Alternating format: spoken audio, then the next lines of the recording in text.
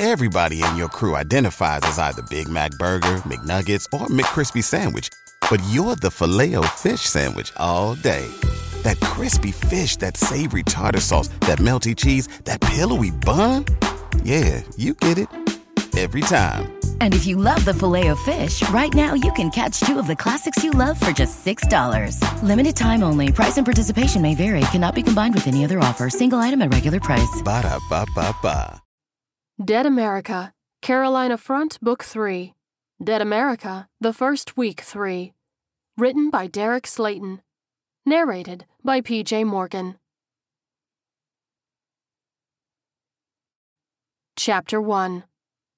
Day 0, +2. Corporal Coleman sat behind the wheel of the idling transport truck. His ears rung from the shock of it, the breach, the crash, the death all around him. Blood trickled down his face from where his forehead had struck the steering wheel when he'd crashed into the infirmary. There was a growl and a moan, and Coleman snapped his head to the side, pressing himself against the driver's side door at the sight of a zombified Martinez still buckled into the passenger's seat. Blood was congealing around his lips, his eyes dead and devoid of soul. The corporal swallowed hard, clenching his jaw as he drew his handgun. His heart pulsed in his ears, drowning out the moans and bangs of the corpses outside of the truck behind him. "I'm sorry, Martinez," he whispered as he took aim. "I wish it could have been different." He pulled the trigger, and his bullet tore through his partner's right eye. Blood splattered against the passenger window, and the zombie corporal slumped in his chair, finally at peace. Coleman muttered a quick prayer under his breath and drew in a deep lungful of air, letting it out slowly to compose himself. Survival instinct kicked back in with a vengeance, and he looted his fallen friend for ammo and tested the accelerator at the same time. The truck was boned from the accident and barely revved, let alone moved. He raised his radio to his lips. "Hey, Cap, do you copy?" Terrell leapt up from his chair at the sound of Coleman's voice coming through the radio and grabbed his communicator, nearly fumbling it with hope. "Holy shit, Coleman, you all okay?" "I am," the corporal replied. "Martinez turned and I had to put him down." Terrell grimaced. "I'm sorry, man, that had to be tough." "Just doing what needs to be done, Captain," Coleman said solemnly. "Just doing what needs to be done." The captain nodded, and then got back on track. "So what's your status?" "Well, we slammed pretty hard into whatever this building is," the corporal replied. "The cab is inside, and I'm surrounded by 1, 2, 3, let's just call it more zombies than I want to deal with." "How about the grunts in the back?" Terrell asked, chewing his lips as he looked out the window. "Hold that thought," Coleman said, as he turned and banged on the hatch that led from the cab to the back portion of the transport. "Yo, you guys all right back there?" he yelled, but there was no answer.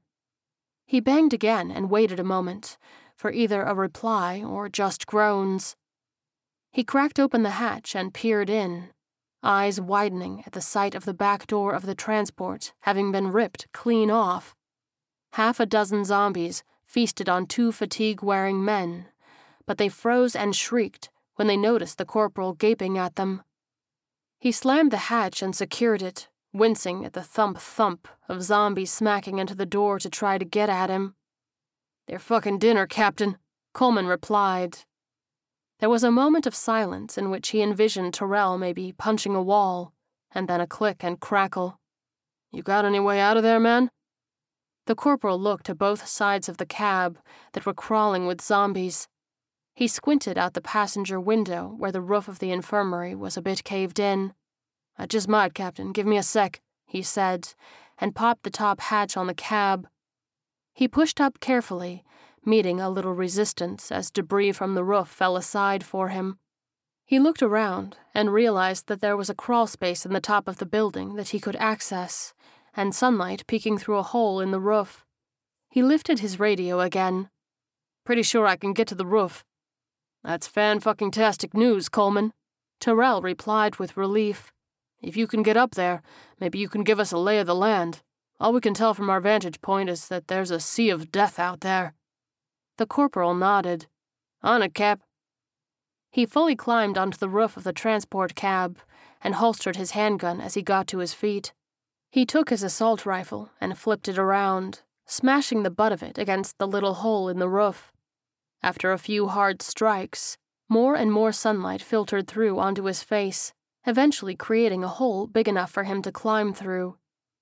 He slung his rifle back over his shoulder and climbed up out of the attic, standing on the angled roof and looking around at the desolation below. "All right," he croaked into his communicator. "I'm on top, and it looks like your vantage point was pretty accurate. There ain't nothing good going on here." He walked carefully across the roof, taking it all in. Fort Bragg was in chaos. Blood-stained zombies in army fatigues staggered out of the barracks, clearly freshly undead. The front gate hung wide open, a flood of zombies still wandering inside to try to get in on the party. The yard was dotted with clusters of creatures, feasting on the soldiers that weren't able to make it to shelter in time. He turned when, out of the corner of his eye, he caught sight of a flashing light coming from a nearby building surrounded by zombies. "I might have something here," he reported, and then walked to the other edge of the roof for a better view. He squinted and realized that it was a soldier in the window, turning a flashlight on and off rapidly. "Looks like we got one barracks that wasn't breached," he said and waved. "Any idea how many?" Terrell asked. The soldier waved back, as Coleman took out his own flashlight and used Morse code to ask the captain's question. The reply came, and the corporal relayed it slowly as he translated into the radio. "They have 35 troops inside," he said, "but are limited with their ammo situation." Terrell sighed back. "Ain't that par for the fucking course today," he replied. "All right, Coleman, hang tight." "I'll just be up here soaking up some rays," the corporal replied, and lowered himself to the roof, leaning back and curling his hands behind his head. Terrell strode into Wagner's office, the man still shell-shocked in the corner. "Colonel Wagner," the captain said loudly, "we have some good news. One of the barracks wasn't breached. There are 35 survivors." The colonel's head snapped up, his eyes puffy and red. He swallowed hard and got to his feet, smoothing his uniform down with trembling hands. "All right, I'm sorry," he stammered, and then took a deep breath, blinking rapidly and clenching his fists. He cleared his throat. "Let's figure out a way to get those boys to safety." "I don't have a solution yet, but I think I have a way for us to find one." Lynch piped up from his desk and motioned to the far counter housing a large drone. "I like the idea," Wagner replied. "But how the hell are we going to launch that thing? Don't you need a flat surface? I doubt those creatures are going to let us waltz outside." Terrell cocked his head, inspecting one of the windows. "How far away from the building do you need to be?" he asked. 4, maybe 5 feet, Lynch said. "I can get up enough speed on it and launch away from the building. Should limit the potential of a crash." The captain nodded. "Y'all got a folding table?" "Should be one in the storeroom," Lynch replied with a nod, and scurried off to look. Terrell shoved one of the large floor desks against the wall beneath one of the windows.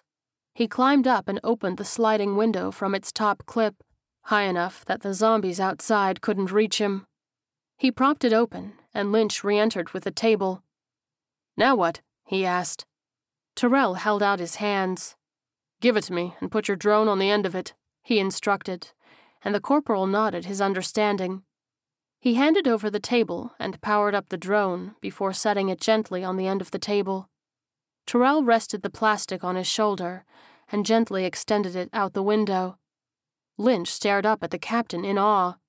"You can launch it any time now, Corporal," Terrell urged, and Lynch blushed when he realized he'd been gawking. "Sorry, sir, here we go," he replied and turned to the monitor. He used a joystick and triggers to lift off, and once it was clear, Terrell pulled the table back in and hopped down to the floor to huddle around the monitor with Wagner. Lynch flew high so they could get a complete look of the base, the ground blotted completely out of view by the horde. There were 2 intact buildings, and Terrell raised his radio to his mouth.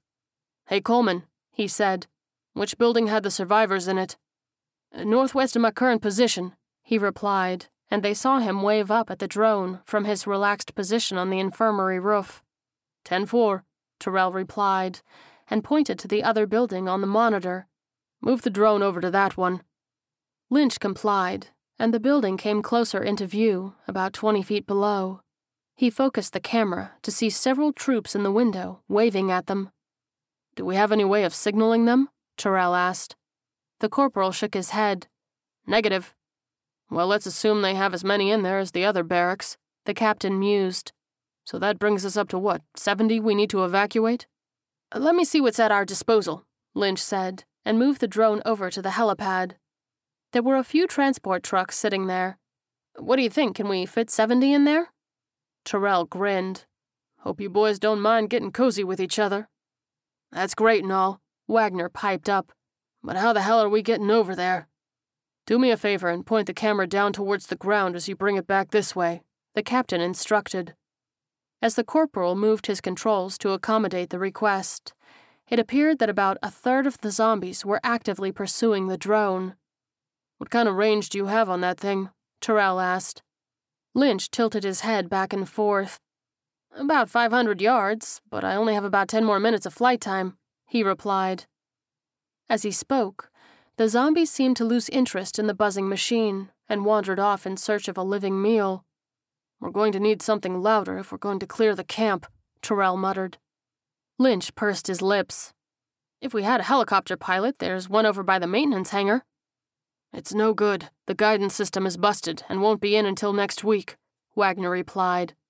He paused at the questioning stares from his comrades, and then sighed. "Granted, that may be pushed back a bit." "Can it be flown without a guidance system?" Terrell asked. Wagner shrugged. "You're not going to know where you're going." "That works out since we don't have a destination," the captain replied. "Anything else wrong with it?" "That's the main thing, although I can't promise there's going to be much gas in there," the colonel warned.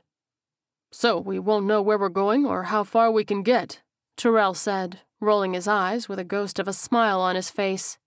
"But other than that, we're good?" Wagner returned his smile. "Yep." "Peachy," the captain quipped and lifted his radio to his mouth. "Hey, Coleman, you still remember how to fly?"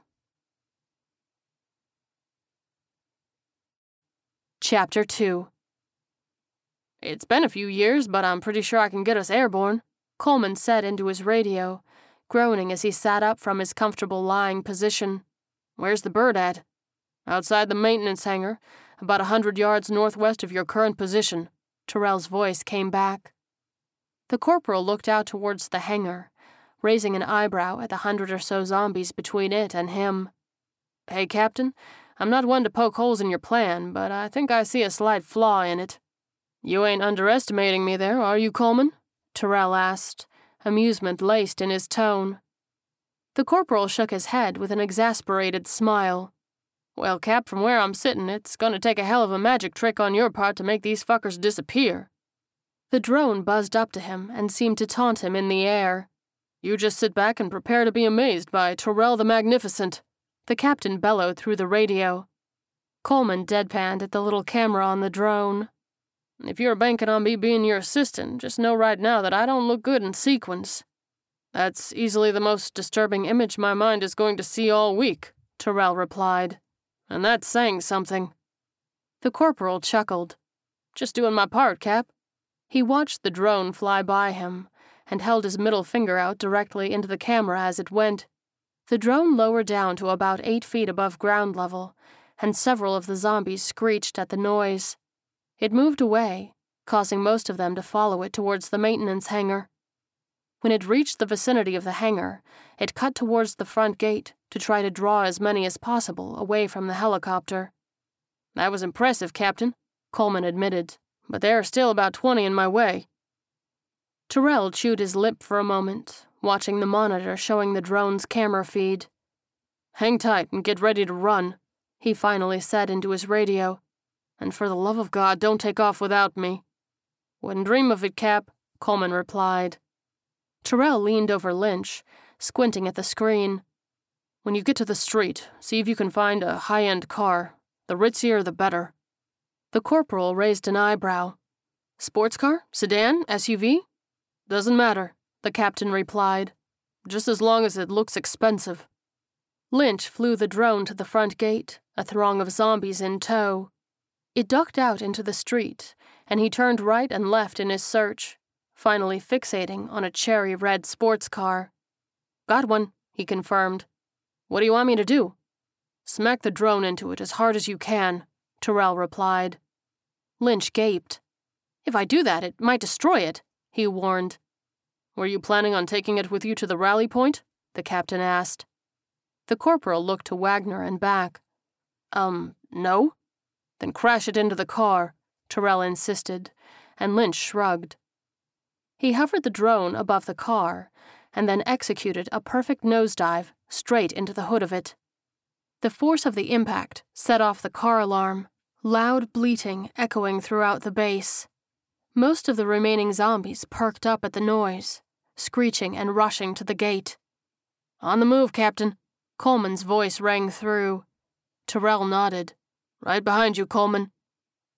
The corporal ran to the edge of the roof and turned around, dropping down to hang from his hands. He swung towards the wall and sprung off it on the way down, landing lightly on his feet and taking off running as soon as he did so. A straggling zombie took notice of him as he bolted for the hangar and took off running towards him like a free safety chasing down a receiver. Just before they were about to cross paths, Coleman stutter-stepped, stopping just short of the zombie's path, shoving it in the back as it flew past him. The ghoul stumbled and fell face first into the dirt as the corporal continued his sprint, putting significant distance between them. A few other zombies nearby took notice of the fleeing man and took off after him, but he made it to the chopper and hopped inside. He slammed the door just in time for rotting flesh to slap against the outside. He flipped the engine on and peered out to see Terrell running at full speed about 50 yards away, a few zombies of his own chasing him. As he got closer, Terrell let out a scream, and the 3 zombies assaulting the helicopter came running for him. Just before they reached his bolting form, he leapt into the air and executed a stunning flying knee into the lead zombie's chest, sending it toppling back into its brethren. The captain stumbled, but righted himself just fast enough to fling his way up into the chopper and slam the door. "Good to see you, Captain," Coleman said, as casual as if he were discussing the weather. Terrell nodded, chest heaving as he raised his hand and whipped it in tight circles. "Likewise, now let's get this bird in the air." "Yes, sir," Coleman replied emphatically and flipped a few more switches. "Hey, Cap," he said, furrowing his brow. "We seem to be missing the guidance system." Terrell pointed straight up. "We're going that way." The corporal shook his head and chuckled before taking off. One of the zombies managed to hold fast to the side of the chopper, but fell from about 15 feet in the air, crashing into its buddies like a bowling ball into a set of pins. "Stay as low as you safely can and try to attract as many of those things as possible," Terrell instructed. "Lead 'em out the gate." Coleman nodded and maneuvered the chopper around the camp about 20 feet above the ground. The low flying drew the attention of every single zombie despite the car alarm, and they staggered after the helicopter right out of the gate. "Captain Graham?" Wagner came through Terrell's radio. "Looks like the coast is clear. We're gonna move." "I gotcha, Colonel," the captain replied, and slid open his door, assault rifle at the ready. "If any of them head back your way, I got a distraction ready." "Do you have the coordinates of the rendezvous?" Wagner asked. "Negative," Terrell said. "We're pulling in the opposite direction. Don't know how relentless these things are. Doesn't do much good to clear a path if we lead them right back to y'all." There was a moment of silence before Wagner clicked back. "Understood. If you can, head to the coast and send a message on emergency channel 4. I'll do everything I can to arrange a pickup." "Thank you, Colonel," Terrell said sincerely. "And good luck." "You as well, Captain." The soldiers in the bird kept a close eye on the base as the men exited the buildings and headed towards the transports. Several sporadic shots rang out as they took out the few zombie stragglers left inside. A few of the horde hanging out by the front gate turned, and Terrell hit the ground on his side of them, refocusing their attention on the chopper. The men piled into the transports, but as soon as they fired up the engines, several of the horde startled and turned back to the base. "Kill the engines!" Terrell screamed into his radio, and the trucks went silent once again. "Sit tight for 5 minutes and let us draw them away from the gate." 10-4, Wagner replied. "All right, Pied Piper, lead them away," Terrell said to Coleman, who eased the helicopter down the road, making sure not to get too far away from the horde. After a few minutes of inching away, there wasn't a zombie within 500 yards of the front gate. Terrell hung out the door, watching from his vantage point as the transports exited the base and headed safely in the other direction. "They're clear," he said, and got back into his seat, shutting the door. Coleman nodded in relief. "So where to now, Cap?" As if on cue, the gaslight began blinking, signifying low fuel. "I'm guessing somewhere nearby?" Terrell couldn't help but laugh. The corporal nodded. "Head west?" "As good a direction as any," the captain replied with a shrug. Coleman rose the chopper several hundred feet in the air and sped up, leaving the horde in the dust to head west. What's the easiest choice you can make? Window instead of middle seat? Picking a vendor who sends a great gift basket? Outsourcing business tasks you hate? What about selling with Shopify?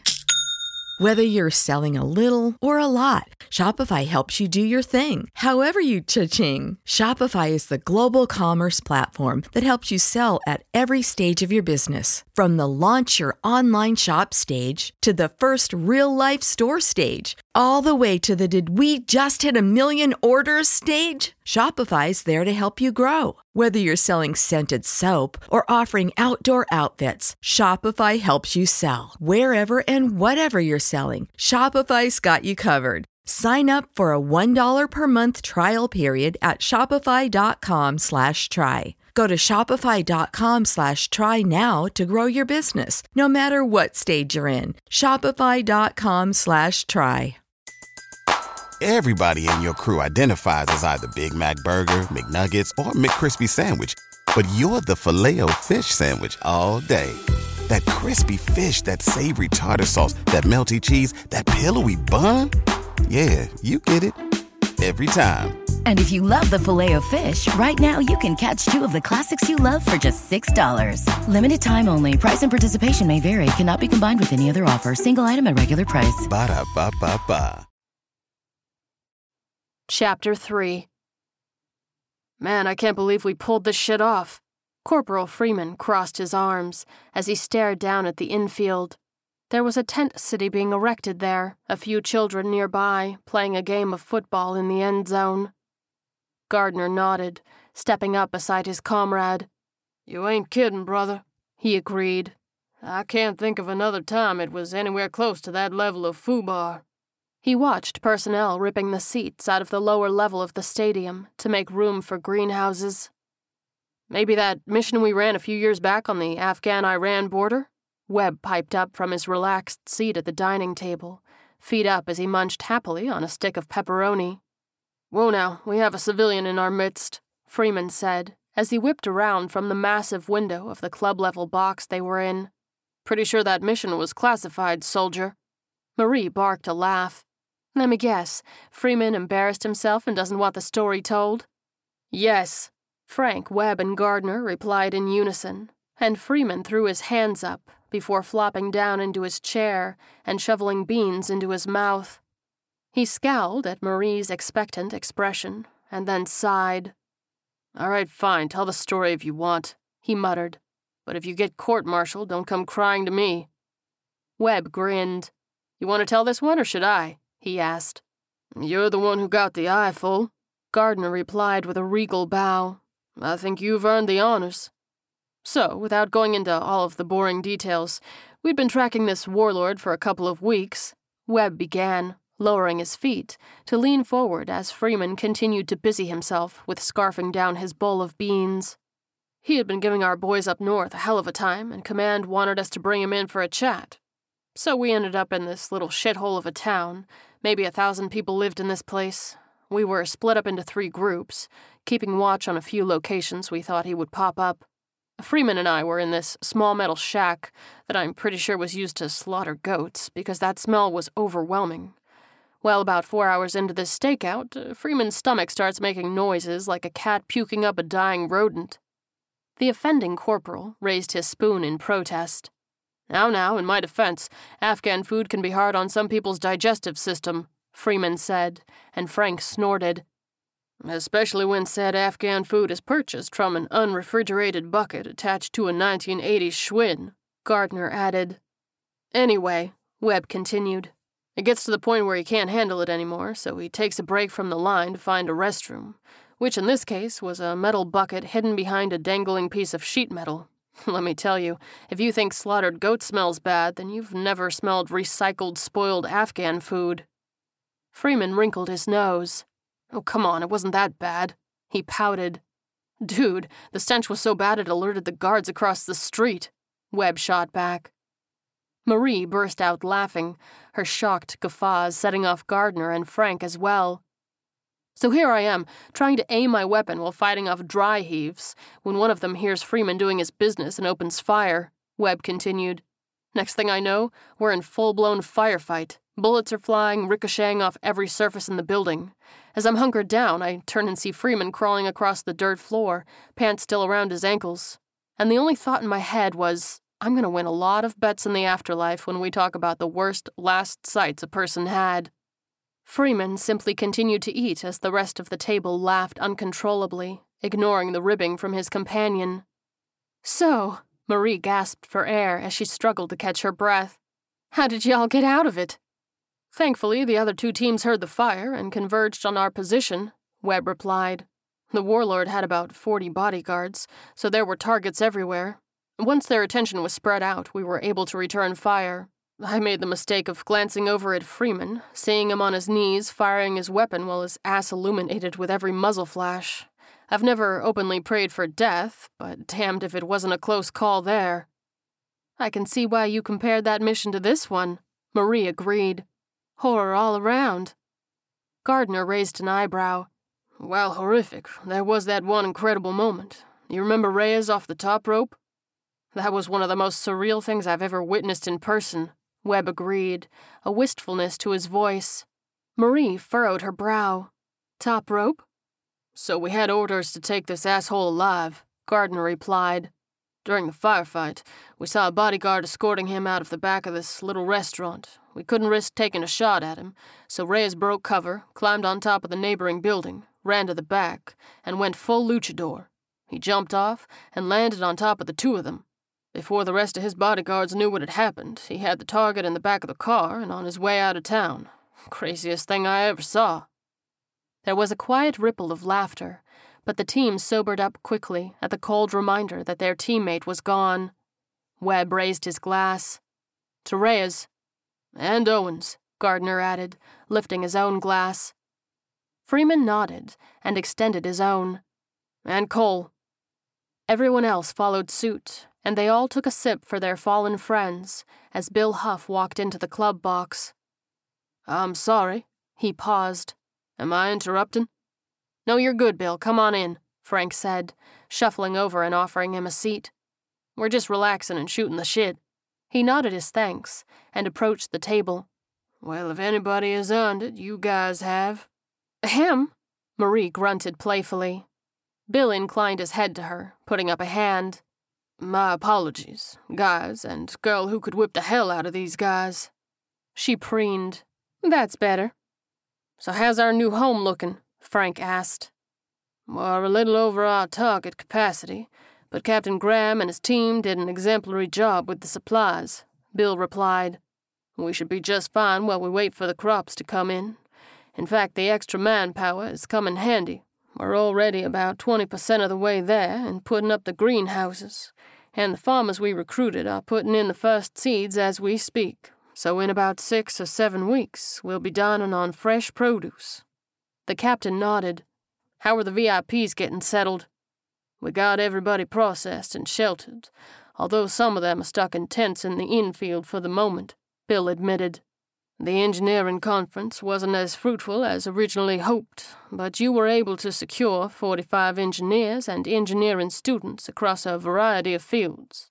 I relayed the info to D.C., and John Teeter wanted me to give you his personal thanks. Frank smiled. Hopefully they can do some good. John seems to think they will, once they know what the battle plan is going to be, the older man replied. At the moment, they are still scrambling to acquire and protect assets. Well, if Charlotte is any indication, it's going to get real bad out there, Freeman piped up. Marie cocked her head in interest. Speaking of that, any word on how the rest of the country is doing? John didn't go into much detail when I asked. Bill shook his head. But suffice it to say, these are not good times. I've known the man 30-plus years, helped him navigate some of the worst quagmires in history, and I've never seen him this concerned. A thick air of somber recognition fell over the table. If the people at the top were doubting the success of the human race, then things were dire. Bill's radio crackled. Come in, Charlotte Fortress. Transport ship Alpha is inbound. Say what you will about Captain Graham, Frank declared, but the man has timing. A chuckle flitted around the table as he extended his hand to Bill. You mind if I take this one? By all means, sir, the older man replied, and placed his radio in the captain's hand. Come in, Alpha, we hear you and are ready for your arrival, Frank said. Now, with the formalities out of the way, can you please put my good buddy Captain Terrell Graham on the line? There was a long silence. Captain, it's Bennett and Foster. Terrell's not with us. Frank sat up straight, face going white as a sheet. Bennett, what's going on? Just after we took off, Fort Bragg got overrun, the corporal explained. Captain Graham and a few others were safe in the command office, but we don't know much more than that. Why in the fuck didn't you go in after him? Frank snarled. We had our orders, sir, Bennett snapped. He said that supplying you was the priority, and they didn't even have a proper read on their situation. We did a quick flyover before heading this way, and there wasn't a whole lot we could have done. There were hundreds of those things rampaging through the base, and they were making quick work of the men who were there. He paused, and the group seemed to hold their breaths in anticipation for what came next. Sir, he wanted me to give you a message. He's going to work his way towards the city, and when he gets close, he'll find a way to signal you, Bennett explained. He's resourceful. He'll be all right. Frank took a deep breath. Understood, Corporal. How close are you to the fortress? Should be there in a few minutes, came the reply. We're just entering the downtown An alarm echoed through the radio, noise and cursing filling the airwaves. Bennett? Frank screamed into the receiver, and everyone at the table leapt to their feet. We're taking fire, Bennett cried, and then the alarm and noise drowned him out. The captain and his crew tore from the skybox and into the outer walkway of the stadium. They ran to the edge and looked out towards the city, able to see the transport helicopter with smoke pouring out of the engine as it struggled to stay steady in the air. It violently veered to the left, the sound of gunshots following moments later. Who the fuck is firing on them? Webb cried. Freeman clutched the railing with white knuckles. Well, we haven't exactly made a lot of friends recently. Can't imagine people were too happy about being left out in the cold to fend for themselves while we set up shop here. Webb shook his head in disgust, the group helplessly watching the struggling helicopter with their comrades inside of it. We're going down, Bennett cried, and the aircraft lurched again before landing violently on the roof of a tall office building. The group winced at the sound of the crash coming through the radio, and then there was silence. Bennett? Frank demanded. You guys okay? There was a moment of pause before a dull click. Yeah, we're here and mostly in one piece. Guess we can mark that one off the bucket list. Holy fuck. They listened intently as Bennett, muffled, seemed to be checking on Foster. He was cut off with machine gun fire. Contact! Contact! He screamed, leaving the channel open during the firefight. Frank held the radio to his head, wide-eyed, the group huddled around him, fingers twitching as if they could do something through the feed to help their friends. I'm out, Foster yelled from the background, and then there was a hollow click. "Shit," Bennett cried. An unidentified male voice barked, "Toss your weapons down and come out." "Captain, we're being taken," Bennett whispered. "We're across from a taller, blue-windowed building and—" "Drop the radio," the voice cried. "Do it now." There was a hard smack, and then the line went dead. Frank took a deep breath and lowered his hands, mouth pressed in a thin line. One by one, each member of his team seemed to understand what was about to happen. "All right," the captain said firmly. "Let's get geared up." Chapter 4. "Captain, you can't go back out there," Bill insisted, as he matched pace with a determined soldier, practically jogging to keep up with him as he led his group to the equipment room. Frank narrowed his eyes. "The hell I can't." "Captain," Bill whipped in front of him and stopped the group dead. "May I remind you that you are in charge of this entire facility? If you want to mount a rescue mission, you'll have my complete support, but you must delegate it." "Delegate it to who exactly?" Frank crossed his arms. "The fresh-faced kids who are setting up greenhouses? How many of those troops down there have even seen combat? Run covert operations? Hell, how many of them have come face-to-face with a zombie?" Bill sighed, shoulders slumping as he stepped out of the way. "Fair enough, Captain," he conceded as he fell into step once again. "How can I help?" "Get some people up here who know the city and try to figure out what building that is," Frank instructed. "We're gonna need to know every conceivable route to get to it as well. God only knows what the roads downtown are like." "Consider it done," Bill replied. "What else?" "And tell Sergeant Lambert to meet us on the second floor above the transports," the captain finished, and threw open the door to the equipment room. Minutes later, the team of 5 climbed down the rope ladders to the top of the large transport vehicle they'd rode in on. Freeman and Marie stood guard, looking out over the sea of thousands of zombies, all moaning and reaching for them like a rotten mosh pit. The truck swayed slightly with the ebb and flow of their push. "So much death," Marie mused. "I don't even know where to begin comprehending it." Freeman shrugged. "One death is a tragedy, 1,000,000 deaths is a statistic." She cocked her head. "Did you just quote Joseph Stalin to me?" "I did," he replied and raised an eyebrow at her. "What, are you surprised that I quoted a historical figure instead of a movie character?" "Well, yeah," she admitted, "but also somewhat confused as to why you thought it applied here." "I thought it was relevant because you said you didn't know how to comprehend all this death," Freeman explained, motioning to the crowd with his rifle. "The only way to survive something like this is to think of it as a statistic. You can't look out there and think about the mothers who watched their kids die, or the fathers who never made it home from work, or the entire family trees that were chopped down. No, you have to look out there at the sea of corpses and think, damn, that's 20% of the city right there, and move on while making some quip to yourself about how you thought it would be bigger." Marie smirked. "I'm guessing I'm not the only woman to have that thought go through her head in your presence." He laughed, glad to have cheered her up. "Glad you took advantage of that one, because they aren't always going to be softballs." She grinned deviously, and he rolled his eyes, shaking his head. "I'm gonna go get this thing started up," Freeman said, and turned towards the front of the truck. She nodded. "Good call." Frank stood at the top of the ladder as Sergeant Lambert strode towards he and Bill. "Sergeant, thank you for coming up," Frank said, extending his hand. Lambert shook it and nodded. "Yes, sir, how can I help?" "We're going on a rescue mission, and in my absence, Bill is in complete control of this facility," the captain instructed. "I know it's a military operation, but things need to get done and he knows what they are. You are to support him with whatever he needs." Lambert saluted. "Understood, sir. If we are gone more than 48 hours, it means we probably aren't coming back," Frank continued. "If that happens, your orders are to contact D.C. and let them make the judgment call from there." "Yes, sir," the sergeant agreed. "There won't be any power play on my part. We're in this together."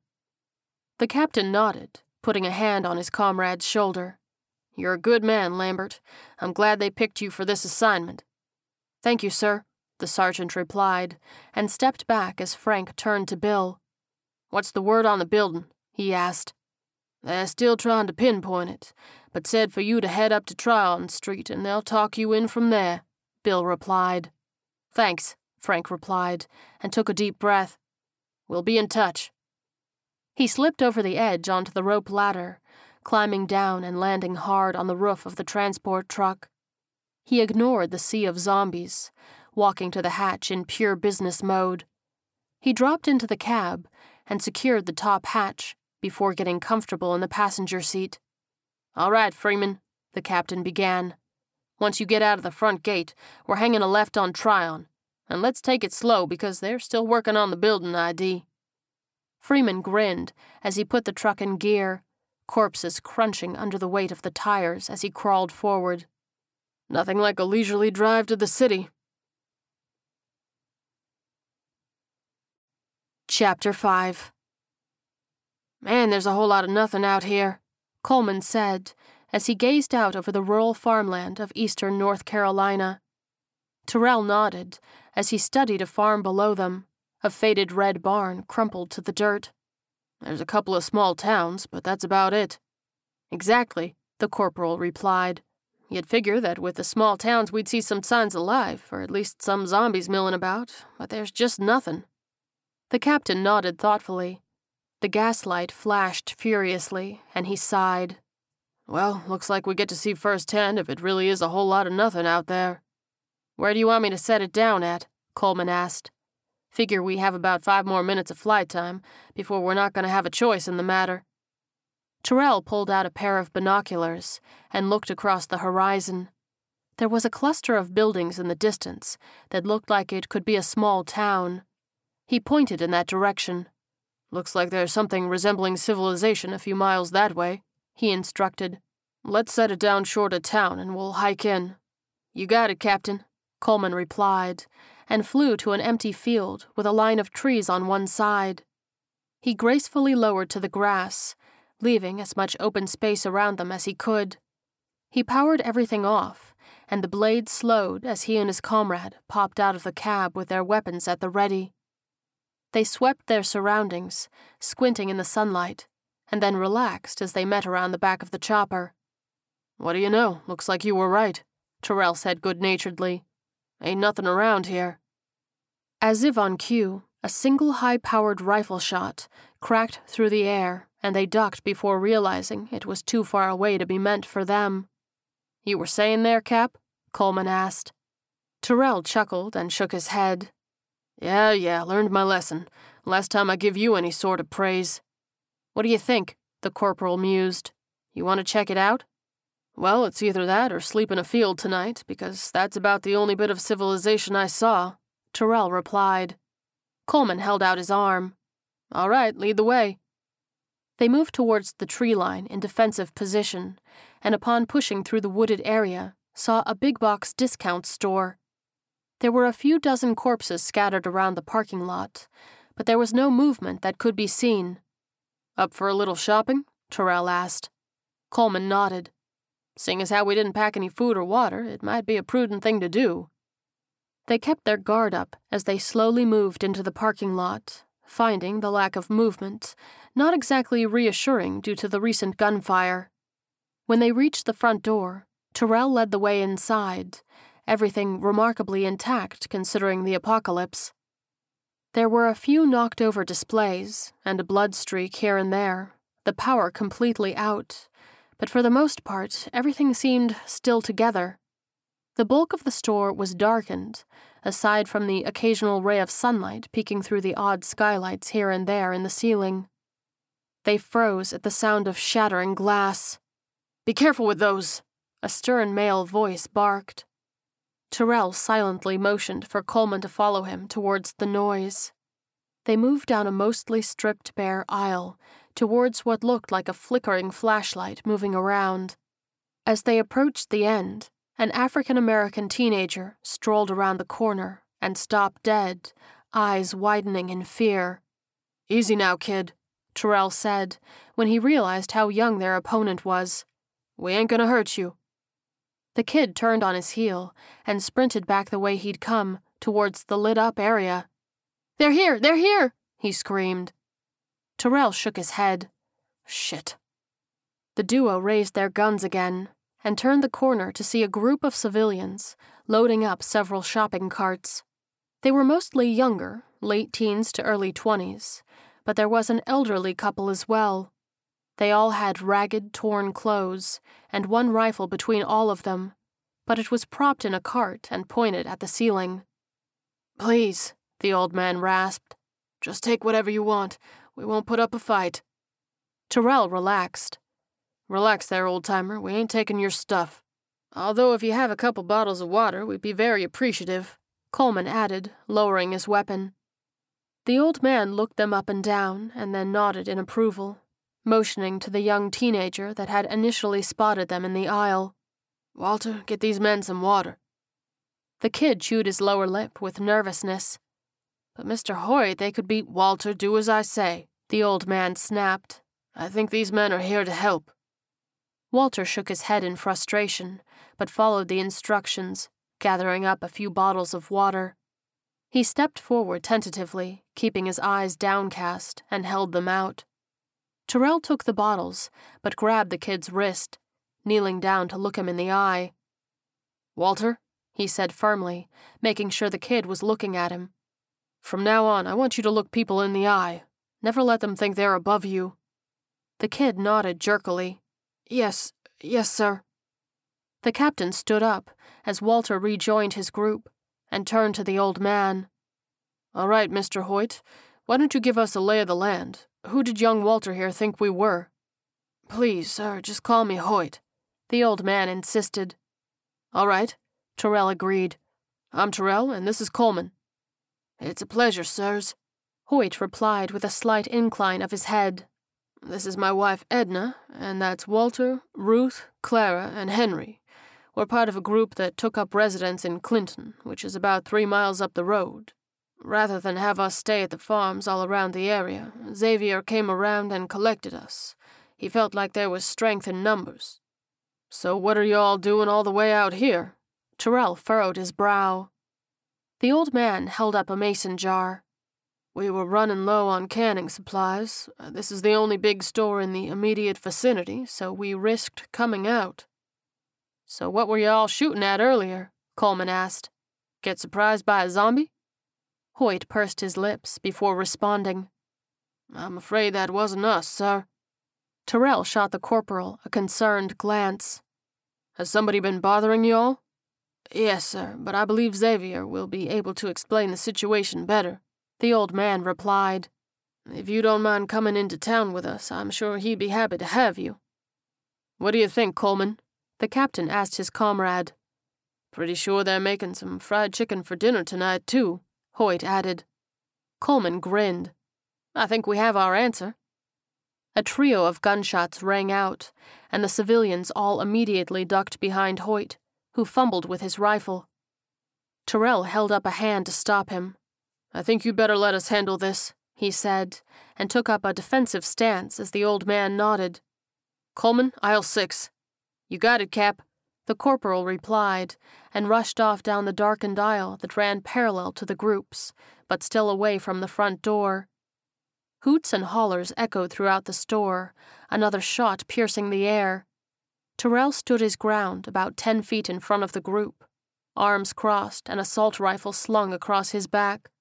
A tall and muscular man, wearing a flannel shirt with the sleeves torn off, strolled out of the darkness with a shotgun in his hands. "Hey boys, they're over here," he drawled, grinning to show off more than a few missing teeth. "Oh yeah, we're gonna have some fun with y'all." Terrell smirked. "I would genuinely like to see you try."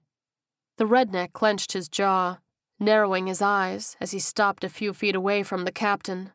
"Oh, looks like we got one of them tough brothers here. Tell me, boy, what do you think you're gonna be able to do to me?" Terrell looked his opponent up and down before smiling. "Well, my initial thought was to shove that shotgun up your ass." He shrugged. "But then I realized that you were a backcountry hillbilly and would probably enjoy that." The redneck snarled and raised his gun, but the captain lashed out and blocked it, punching his opponent in the throat. The redneck dropped to one knee, struggling for air, and Terrell rammed his knee into the guy's gasping face. He picked up the shotgun as the man collapsed into a blubbering mess on the floor and pointed it at the redneck's head as his 4 buddies approached from the darkness. "Wouldn't be the wisest move you could make," the captain warned. The men kept their guns pointed at the floor, and a slightly overweight one put his rifle on the floor and raised his hands, stepping forward. "Okay now, mister, let's not do anything crazy here," he cooed. Terrell snorted. "Would have been great if you had instilled that sentiment in your boy here." "Now, I ain't gonna make any excuses for old Andrew there," the man admitted. "Boy's got a shorter fuse than a bootleg firecracker, but I'm a little more laid back than he is. Now, my name's Ralph. What's yours?" "You can call me Terrell." "All right now, Terrell," Ralph continued. "Why don't you just let my friend there go, and we'll just pretend this little misunderstanding didn't happen?" "Hey, Hoyt," the captain asked over his shoulder, "these some of the people who've been bothering you?" The old man nodded vigorously. "Yes, sir." "I got a counteroffer for you, Ralph," Terrell declared. "I'm gonna let your boy here go, provided you explain to me why you're hassling these poor folks. What do you say, we got a deal?" Ralph nodded. "Okay, I can do that." Andrew started to crawl back to his friends, but Terrell stamped down on his shoulder with his boot, preventing his movement. "Now, one more thing," he said. "Just for my own personal comfort, what do you say we de-escalate the situation a bit? Maybe secure our weapons?" Ralph turned and waved to his crew, and they slung their rifles onto their backs. Terrell let go of Andrew, and he slithered back to his friends. "Now you gonna honor our disarmament agreement there?" Ralph asked, motioning to the shotgun. Terrell looked at it and shrugged, then laid it on the ground beside him. "Now, fair is fair, after all. Now why don't you come over here and explain to me why you're bothering these nice folks?" The redneck took a deep breath. "Well, you see, Terrell—" "Nah, Ralph." The captain put up a hand to stop him. "This feels like a man-to-man conversation to me. Why don't you come over here and explain it to me privately instead of announcing it to the world?" The redneck hesitated, glancing back at Andrew's bleeding face. "Come on now, I don't bite." Ralph nodded to his buddies, and then approached the captain until they were at arm's length. Terrell lowered his voice. "Now what's your problem with these people?" "Well, as I'm sure you are well aware, things have taken a turn for the worse in the last couple of days," Ralph replied, matching his quiet demeanor. "And without going into too many specifics, they have some things in town that my friends and I require." "So that's it then?" Terrell raised an eyebrow. "You want to rob these people?" The redneck scoffed. "Not a matter of wanting to, it's needing to. Y'all look like you can handle yourselves pretty well, at least against most obstacles," the captain mused. "Why aren't you out there fending for yourselves, instead of trying to take from people who are clearly not as strong as you?" "Look, it's nothing personal." Ralph put his hands up. "Just survival of the fittest." Terrell shook his head. Survival of the fittest. That's your reasoning?" "Yes, sir, it's as simple as that," the redneck replied with a smile. "Well, it is what it is, I suppose," the captain said with a sigh. "Now what are we going to do about our little standoff here?" Ralph shrugged. "Well, as far as I'm concerned, we can head our separate ways for the day. Although just a bit of friendly advice, since it looks like you're just passing through. If you're staying in town tonight, you may want to get an early start towards your destination tomorrow." "Putting your survival of the fittest into practice?"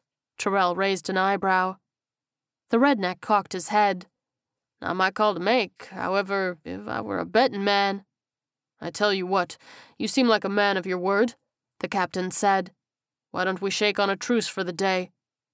Ralph looked at the captain's outstretched hand, and then back at his face. He finally nodded and took it. "Truce it is." Terrell yanked his arm and then chopped down with his free hand to break his elbow. He wrenched the shattered arm behind Ralph's back, his captive shrieking in pain as he became a human shield. The trio moved to grab their guns, but Coleman emerged from the shadows behind them, a gun in each hand. "Oh, please keep moving," he said. The rednecks quickly let go of their weapons, raising their hands. Terrell lowered his mouth to Ralph's ear, snarling as the redneck whimpered. "Do I look fit enough for you, motherfucker?" he asked, pleased as his charge nodded and sputtered in the affirmative. "Hoyt, if you'd be so kind as to collect the weapons and ammo from our guests," the captain directed. "Just be mindful of the potential blood spatter, should any of them try to do anything other than remain perfectly still." "Yes, sir," Hoyt replied, and quickly collected the weapons. The rednecks didn't move a muscle with Coleman stationed behind them. Once he was clear and the rifles were in the cart, Tyrell gave Ralph's arm one more violent tweak before kicking him towards his friends. He drew his sidearm and pointed it at the redneck's head. "You know, Ralph, I've thought about what you said, and I feel obliged to give you a bit of personal info," Tyrell said, as conversational as if he were talking about the weather. "I'm kind of a fan of sleeping in, so you may want to pass that along to whoever you see fit. I get the sense that information might impact your morning activities." Ralph grimaced as one of his buddies helped him to his feet, and they turned to leave. "Hold up a sec," Tyrell piped up, and looked to Walter. "You got any bandages in that cart?" The kid rummaged and picked up a roll of gauze. "Yes, sir," he replied. "Would you please toss it over to our injured friend?" The captain motioned to the seething redneck. "I wouldn't want him thinking that was something personal." Walter tossed the gauze to the group, and Andrew picked it up, glaring daggers at them. "Coleman, please see our friends here get where they're going," Tyrell instructed as they passed the corporal. Coleman grinned. "Oh, I'll make sure they remember where they parked." He followed the rednecks out of the store at gunpoint, and Tyrell bent down to pick up the shotgun he'd set on the tile. He strode over and set it in Hoyt's shopping cart, letting out a deep breath as he addressed the old man. "Hoyt, I believe it's about time for you to introduce me to Xavier." Chapter 6. "Jesus Christ," Freeman breathed as he drove the large transport truck through the zombie-infested streets of downtown Charlotte. Hundreds of zombies surrounded the vehicle, smacking their hands against the side as it passed, in a futile attempt to get at the moving box of human treats. "How the hell did anybody survive this?" Marie shrugged. "We have, so far." "Yeah, but we're highly trained and heavily armed," he replied with a shake of his head. "We barely made it through the night." Webb poked his head through the hatch from the back into the cab. "People are resilient," he said. "Hopefully not too resilient, though, since they apparently don't like us too much." "Just got off the horn with Bill," Frank said, his own head appearing next to Webb. "It's gonna be the building on the next corner." "How you want to go about getting in?" Freeman asked. The captain raised an eyebrow. "Curbside service and go in through the second floor?" "And to think I got a ticket the last time I drove on the sidewalk," Freeman muttered as he hopped the curb, crushing some zombies against the wall. Even through the thick metal shell of the cab, the group could hear the crunch of bones under the pressure. He put it into park and shut down the engine as Frank clambered up to poke his head out of the top hatch. "All right, we're good," the captain declared. "Webb, you're on me. We're gonna breach and make sure the coast is clear. Y'all hang tight." "Don't worry, Miss Daisy," Freeman replied with a faux Southern accent. "I ain't going anywhere." Frank barked a laugh. "You keep that up and I'm gonna make you wear a chauffeur hat." He pulled himself out, Webb following swiftly, and took a moment to peruse the sea of angry-looking, hungry zombies. "Well, Cap, if you ever wanted to crowd surf," the corporal grinned. Frank wrinkled his nose. "Yeah, I think that one's staying on the bucket list for a while." He strode over to the building, peering in through the windows. The sill was at chest height, the transport just a touch too low for him to get a good look. "Office," he said, and then moved to the next window. "Office," he repeated, and then peeked into the next one, cupping his hands around his eyes. "Bingo, got a hallway." Webb moved over to him, but the captain waved him off. "Stay by the hatch," he instructed. "With this tinted glass and no power, I can only see about 10 feet down the hallway. We might have company and need to make a hasty retreat." "If that's the case," Webb insisted, "I'm covering you while you get in." The captain nodded before taking his sidearm, aiming it at the corner of the giant expanse of glass. He took a couple of steps back and fired, shattering it in a spectacular array of sparkling matter. There were shrieks as a few zombies inside sprinted towards him, clad in blood-covered business suits. Frank stood his ground, and as the pack reached the window, he stepped aside, letting them flop onto their faces on top of the transport truck, and then bounce into the sea of zombies. "What the fuck was that?" Webb laughed, eyebrows raised at his captain. Frank shrugged and moved back to the window, the corporal joining him at the sill. He pulled a flashlight and shone it inside, exposing another zombie towards the end of the long corridor. It didn't notice them, simply groaning and bumping into the far corner. "What do you think?" Webb asked. "You want to go in?" Frank pursed his lips, thinking for a moment, and then sucked his lower lip between his teeth, letting out a long, sharp whistle that pierced the air, echoing down the hallway. The zombie in the corner immediately shambled towards them, though much slower, dragging its leg behind it. "Well, that's new," Frank said as he cocked his head. Webb's brow furrowed. "It's almost like he hurt himself." "I'm not up on my zombie lore," the captain admitted. "Can they get hurt?" "Not sure about feeling pain," the corporal replied. "But their bodies are flesh and bone. Being dead can't be that healthy." "That's a valid point there," Frank agreed. Webb motioned to the struggling zombie as it got closer to the window. "You want to, or should I?" "Nah, I got it," the captain replied, shaking his head. He grabbed the windowsill and pulled himself up, hopping his legs gracefully over into the building. He pinned the zombie against the wall and planted his knife in its head, wiped the blade on his thigh, and sheathed it. "Webb, get the others." He turned back to the window. "We're on the move." Freeman pulled Marie up in through the window as Webb and Gardner kept watch down the hallway. "Okay, Webb is going to lead us up and find the stairs," Frank explained. "Watch the corners and open doors. If shit goes down and you get separated, the rally point is going to be the northeast corner of whatever floor is 2 down from the shitstorm. Everybody good?" There was a chorus of "Yes, sir," and he raised a hand. "Let's do it," the captain said. Webb took point, his flashlight illuminating the dark hallway. As the team moved along, there were some sudden zombie screams and banging, and they froze. The doors were all shut tight, however, and as they realized that the corpses were all sufficiently holed up, continued to move. "Man, so many people dying at their desks," Gardner mused. "I mean, it's good for us, but damn, that's just depressing." "Pretty sure there's a heavy-handed metaphor in there somewhere," Marie added. Webb raised his hand as they came to the corner. "Got the stairwell and the coast is clear," he said. "Go easy on the breach," Freeman said. "Cap and I learned that one the hard way." The corporal led the team up to the stairwell door and banged on it a few times. The sound reverberated throughout the concrete tower, and they waited with bated breath. A full minute went by with no other sounds. "I think we're good," Webb said. Frank nodded. "Go slow, just to be sure." The corporal made a noise of agreement, and then pushed on the door release, but it didn't move very easily. "There's something behind it," he grunted. "Gardner, give me a hand." They shoved, putting both of their body weights into the door, but were only able to get it open about a third of the way. "Can anybody get through?" Webb asked. Marie stepped forward. "Yeah, I can do it." "No." Freeman lashed out and grabbed her arm. "Let me do it."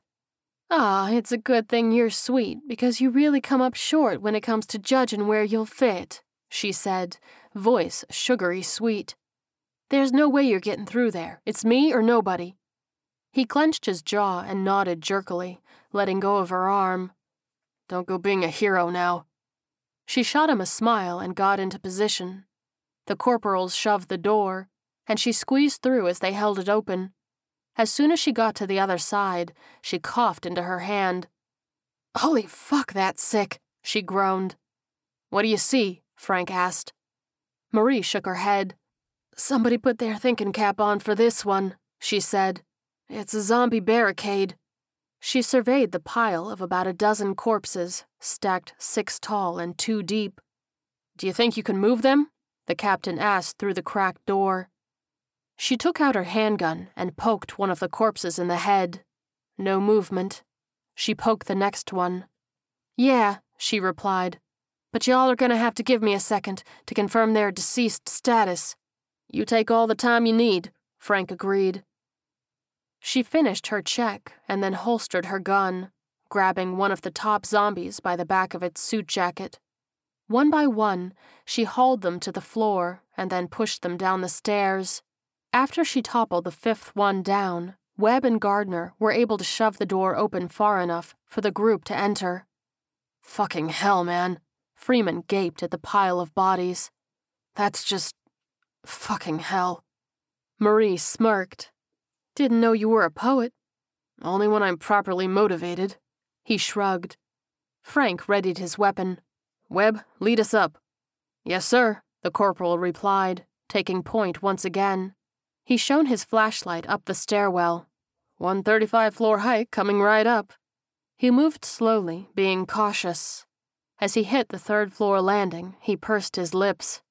"Another zombie-cade," he reported, and then continued the ascent.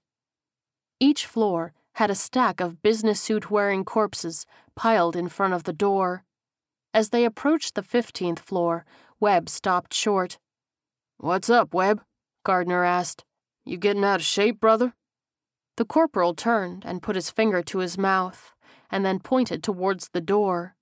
Frank stepped up and peered around him, noting that there weren't any bodies blocking the door that time. "That doesn't look suspicious at all," Webb whispered, sarcasm laced in his tone. "I think we need to push on to the roof," Frank replied quietly.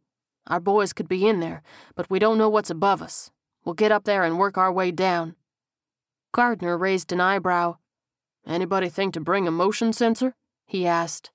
The team all checked their pockets, and after a few moments of frantic patting, Marie handed him a small plastic base with a lens on the front.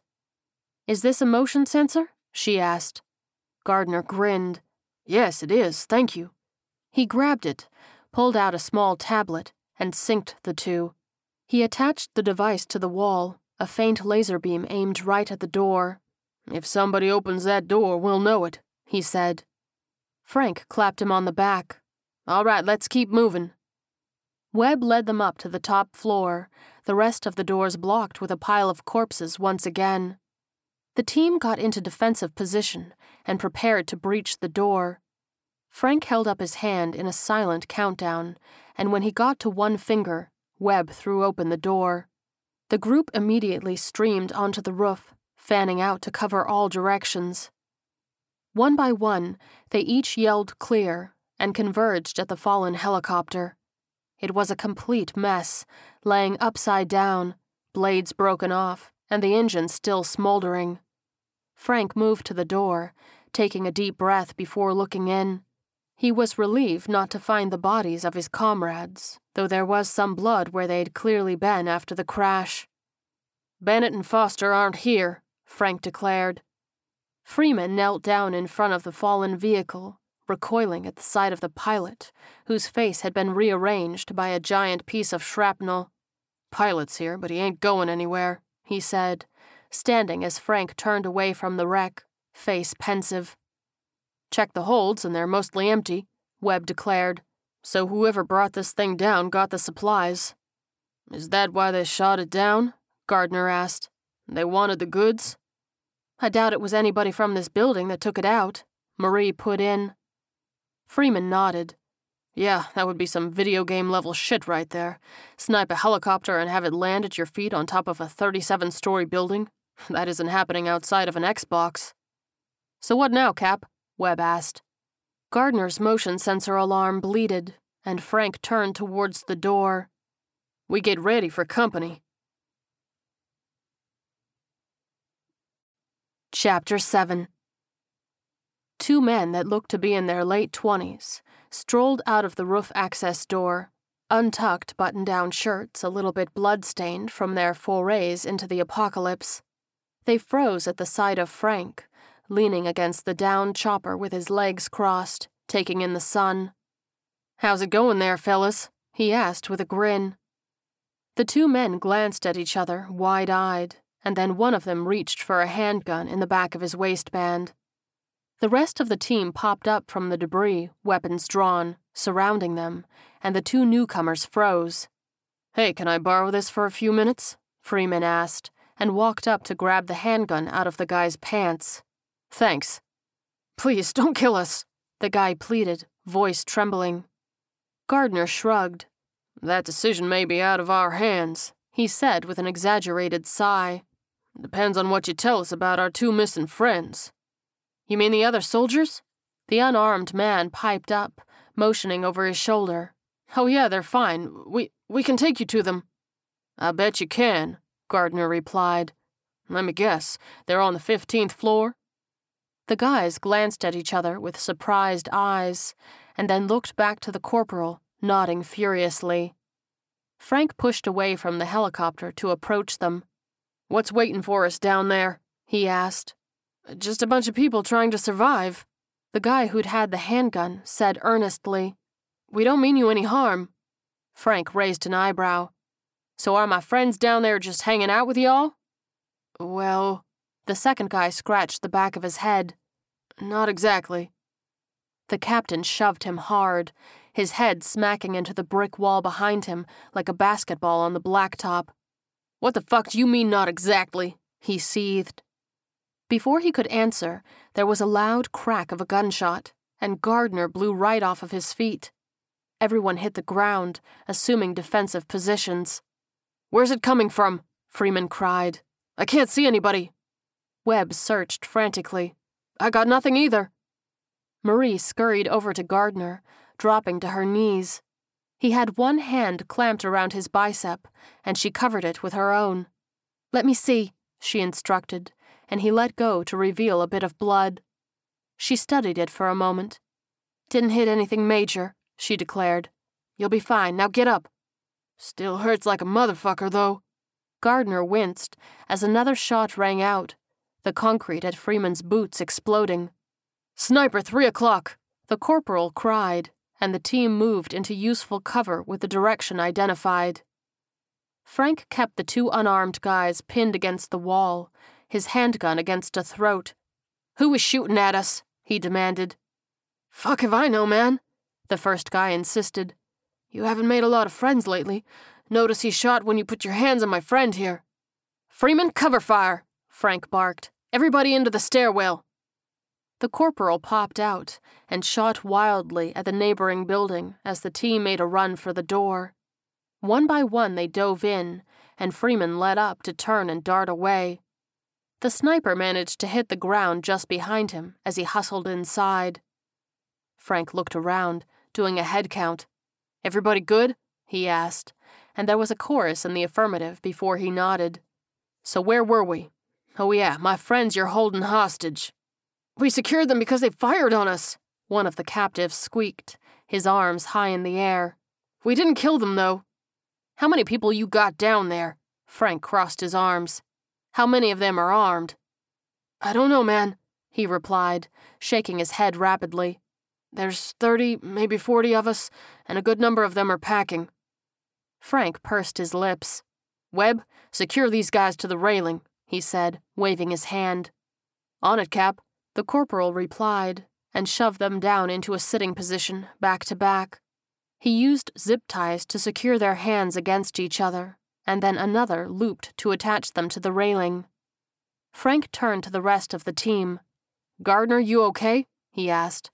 "It's just a flesh wound. He'll be fine," Marie replied. The corporal nodded. "What the lady said." "So what's the play, Captain?" Freeman asked.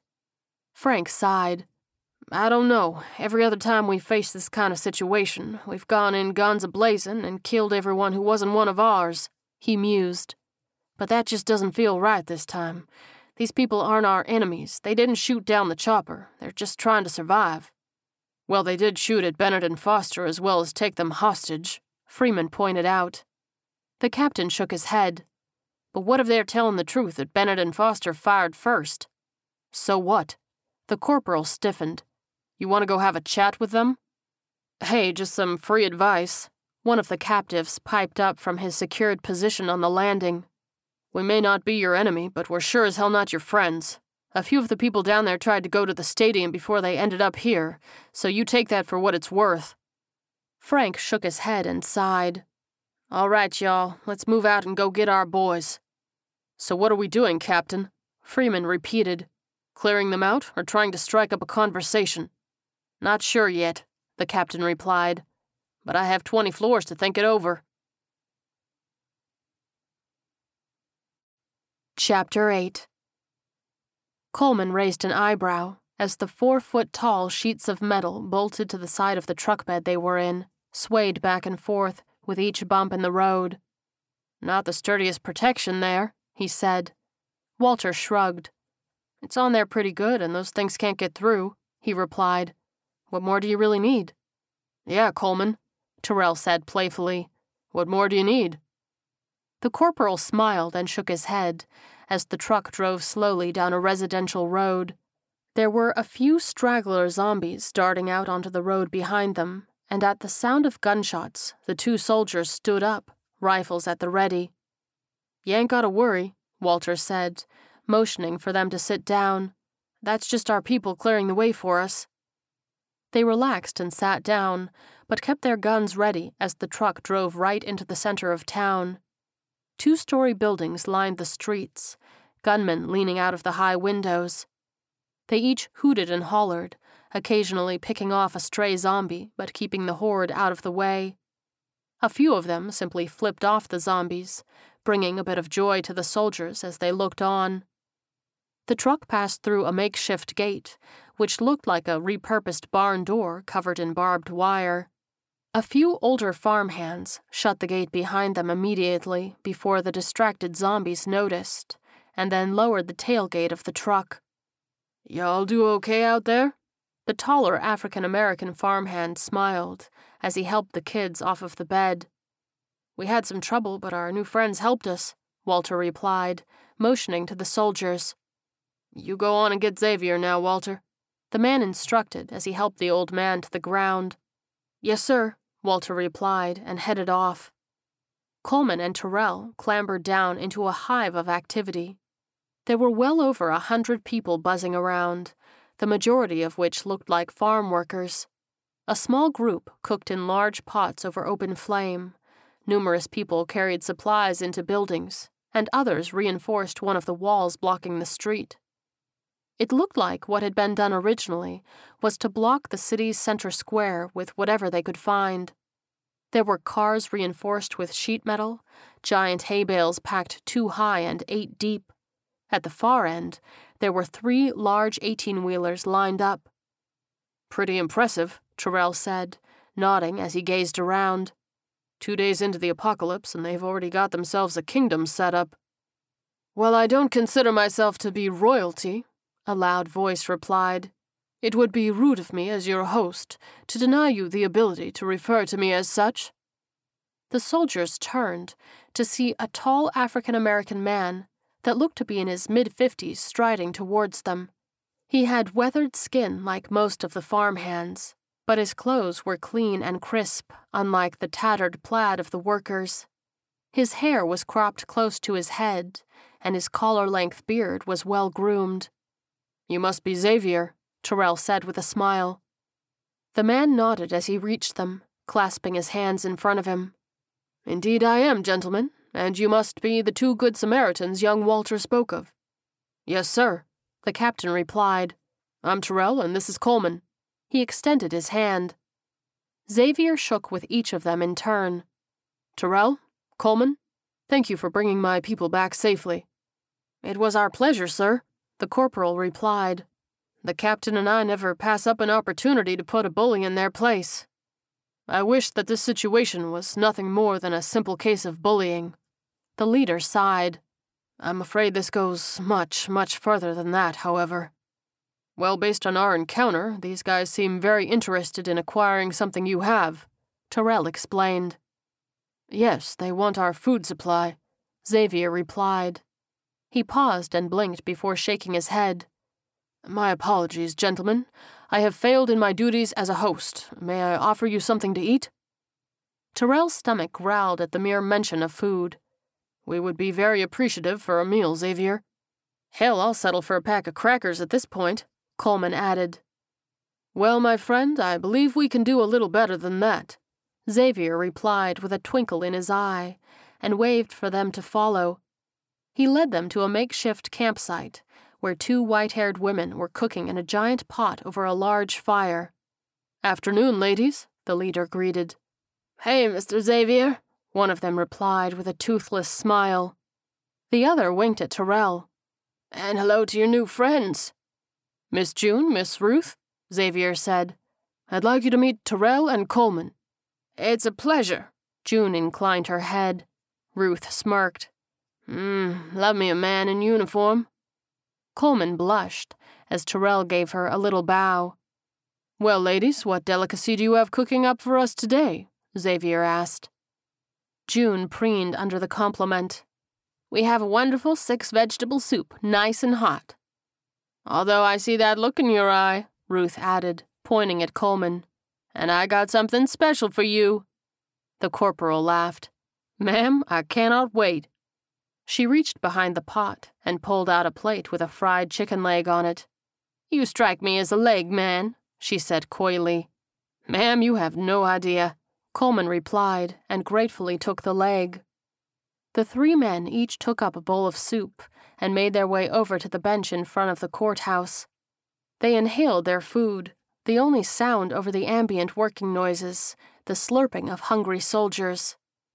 Xavier, that was tremendous, Terrell said, after he drank the last of his bowl. Coleman nodded his agreement. Thank you very much. My pleasure, gentlemen, the leader replied. It's the least I could do, given your deeds. May I ask you a question? Terrell asked. Xavier nodded. Please. How did you manage to secure the town of Clinton? The captain inquired. Was it not impacted by the zombie outbreak? We are fortunate with our location being so far away from heavily populated areas, Xavier replied. As a result, people around here had plenty of warning about what was transpiring. Most of those with the means to packed up and headed for the coast, my business partner being among them. He spouted some nonsense about finding a boat and getting offshore before calamity took root. It was a foolish plan because even if he found a vessel, there wouldn't be a reliable source of food or water. Alas, he would not listen to reason and chose to follow the majority of the town on their ill-fated quest. If everybody left town, then who are all these people? The corporal asked. Mr. Coleman, we are a poor farming community, Xavier replied, spreading his hands to motion to the workers. The farm owners, the business owners, those are the people who packed up and left. The people you see here, most of them don't have cars, and the ones who do have transportation wouldn't have gotten very far given the condition. He took a deep breath, clenching his jaw for a beat before continuing. A lot of the people here were working their daily farm jobs when they watched their employers pack up their families and leave town without so much as a warning about the storm that was coming.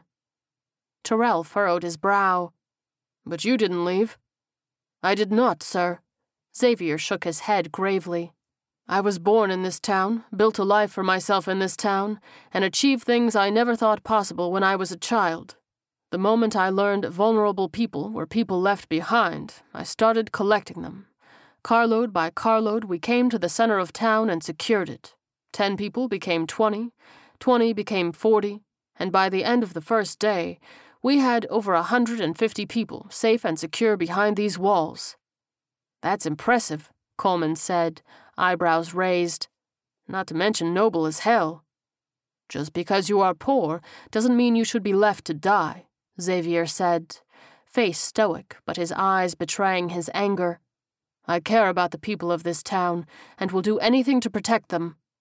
Again, if you don't mind me asking, how are you going to provide for this many people? Terrell worried. Xavier stood up. Please, gentlemen, come with me, he said, and led them to the 3 huge transport trucks. Before all of this, my business partner and I ran a successful trucking company. We had contracts with many of the farms in the area to take their harvests to market. As fate would have it, the day this hit, we had 3 of these trucks loaded up at a nearby farm. He led them around to the back of one of the trucks, revealing that it was filled to the top with produce. So food, for the moment, is not an issue. He led the two shocked soldiers to a nearby building that looked like it had been some kind of recreation hall.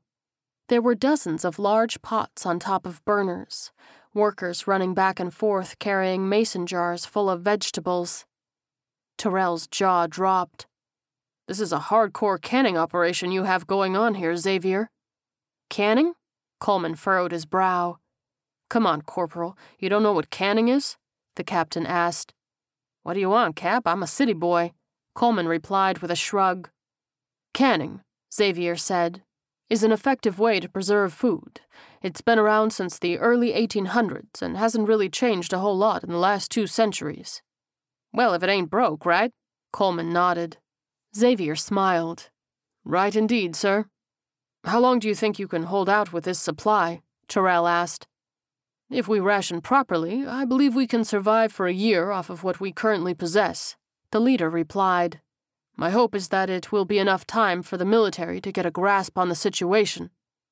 The soldiers exchanged a concerned look, and Tyrell cleared his throat. Xavier, I hate to be the one to tell you this, but the military isn't coming. You're on your own out here. The older man pursed his lips, eyes glazing over. I see. He took a deep breath and then licked his lips, shaking his head. I appreciate your honesty. One way or another, we will figure out a way to survive. One of the workers that walked by gave a violent cough, and the soldiers stiffened immediately. Xavier, do you have many sick people that are coughing? Coleman asked. The leader nodded. Regrettably, we have a handful, perhaps a dozen or so. This is going to be difficult to hear, the corporal replied, but you need to quarantine them immediately. Tyrell nodded as Xavier glanced to him with alarm. It's an airborne virus that's causing all of this. If you have A-type blood, you get sick and turn into those things. If you get bitten, you get sick and turn into those things. Anybody that has been wounded or showing symptoms needs to be under lock and key immediately. Xavier let out a deep breath. I understand, gentlemen. I will make the necessary arrangements at the conclusion of our talk.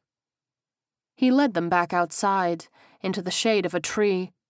The town bustled around them, and if it weren't for the ever-looming threat of death, it would have almost been peaceful. You have a very impressive setup, Coleman said.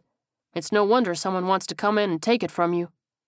I don't know how they found out about the food, but they did, Xavier replied, shaking his head sadly.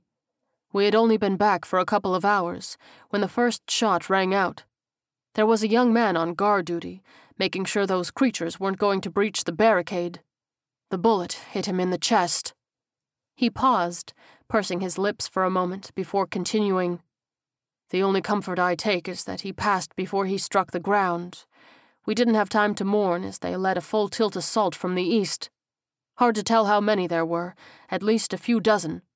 We had to use most of our ammunition to repel the invaders. Hey, look on the bright side, Tyrell spoke up. They don't know that. The leader nodded. This is true, my friend. And I wouldn't worry too much about them for the moment. The captain continued. We did a number on a couple of them and made it known that we were staying in town. Gentlemen, you have already done so much for us, Xavier said, clasping his hands in front of him as he turned to face the soldiers. I do not know what your plans are. However, if you wish to move on and attempt to rejoin your military squad, I will see to it that you have transportation and supplies for the journey. I fully realize that this pandemic is larger than us, and I'm sure your superiors are missing your talents at the moment. That being said, if you would be so kind as to humor an old man, I do have a favor to ask. Tyrell nodded emphatically. By all means, what is the favor? There is a farm about 15 miles outside of town that has another one of these trucks loaded up, Xavier explained. We made an attempt to retrieve it, but were overrun by the creatures. With our limited firepower and the threat of an imminent attack, we don't have the ability to secure it before the food becomes inedible. I was hoping that you could bring it to town for us. The soldiers took a pause before Tyrell cocked his head. May we have a moment to discuss? He asked. Xavier nodded. Please take your time, he agreed, and moved towards a group of people stacking wooden skids to inquire about the wall reinforcements. "What do you think?" Terrell asked quietly. Coleman took a deep breath. "I think these people could use our help. And let's be honest," the captain added. "Do you really think the military is going to risk a rescue for the two of us?"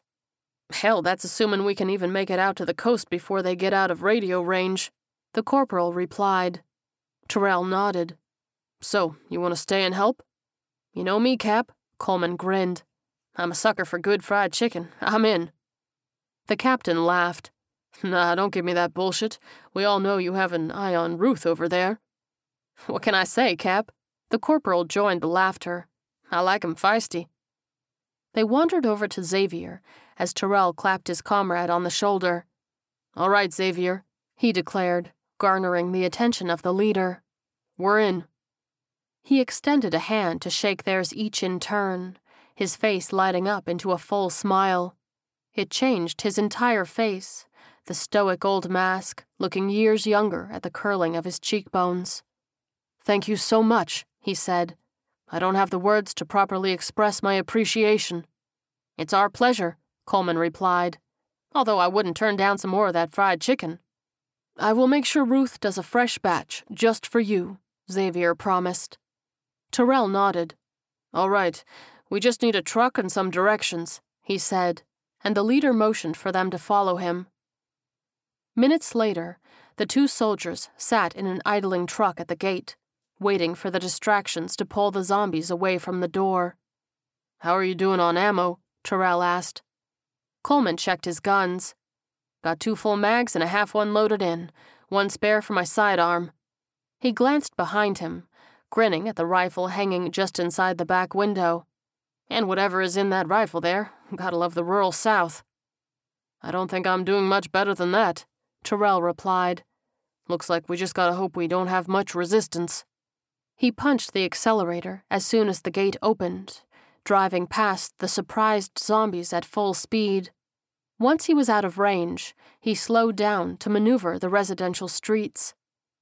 As he turned onto the main road out of town, he spotted a quick reflection from the tree line and slammed on the brakes.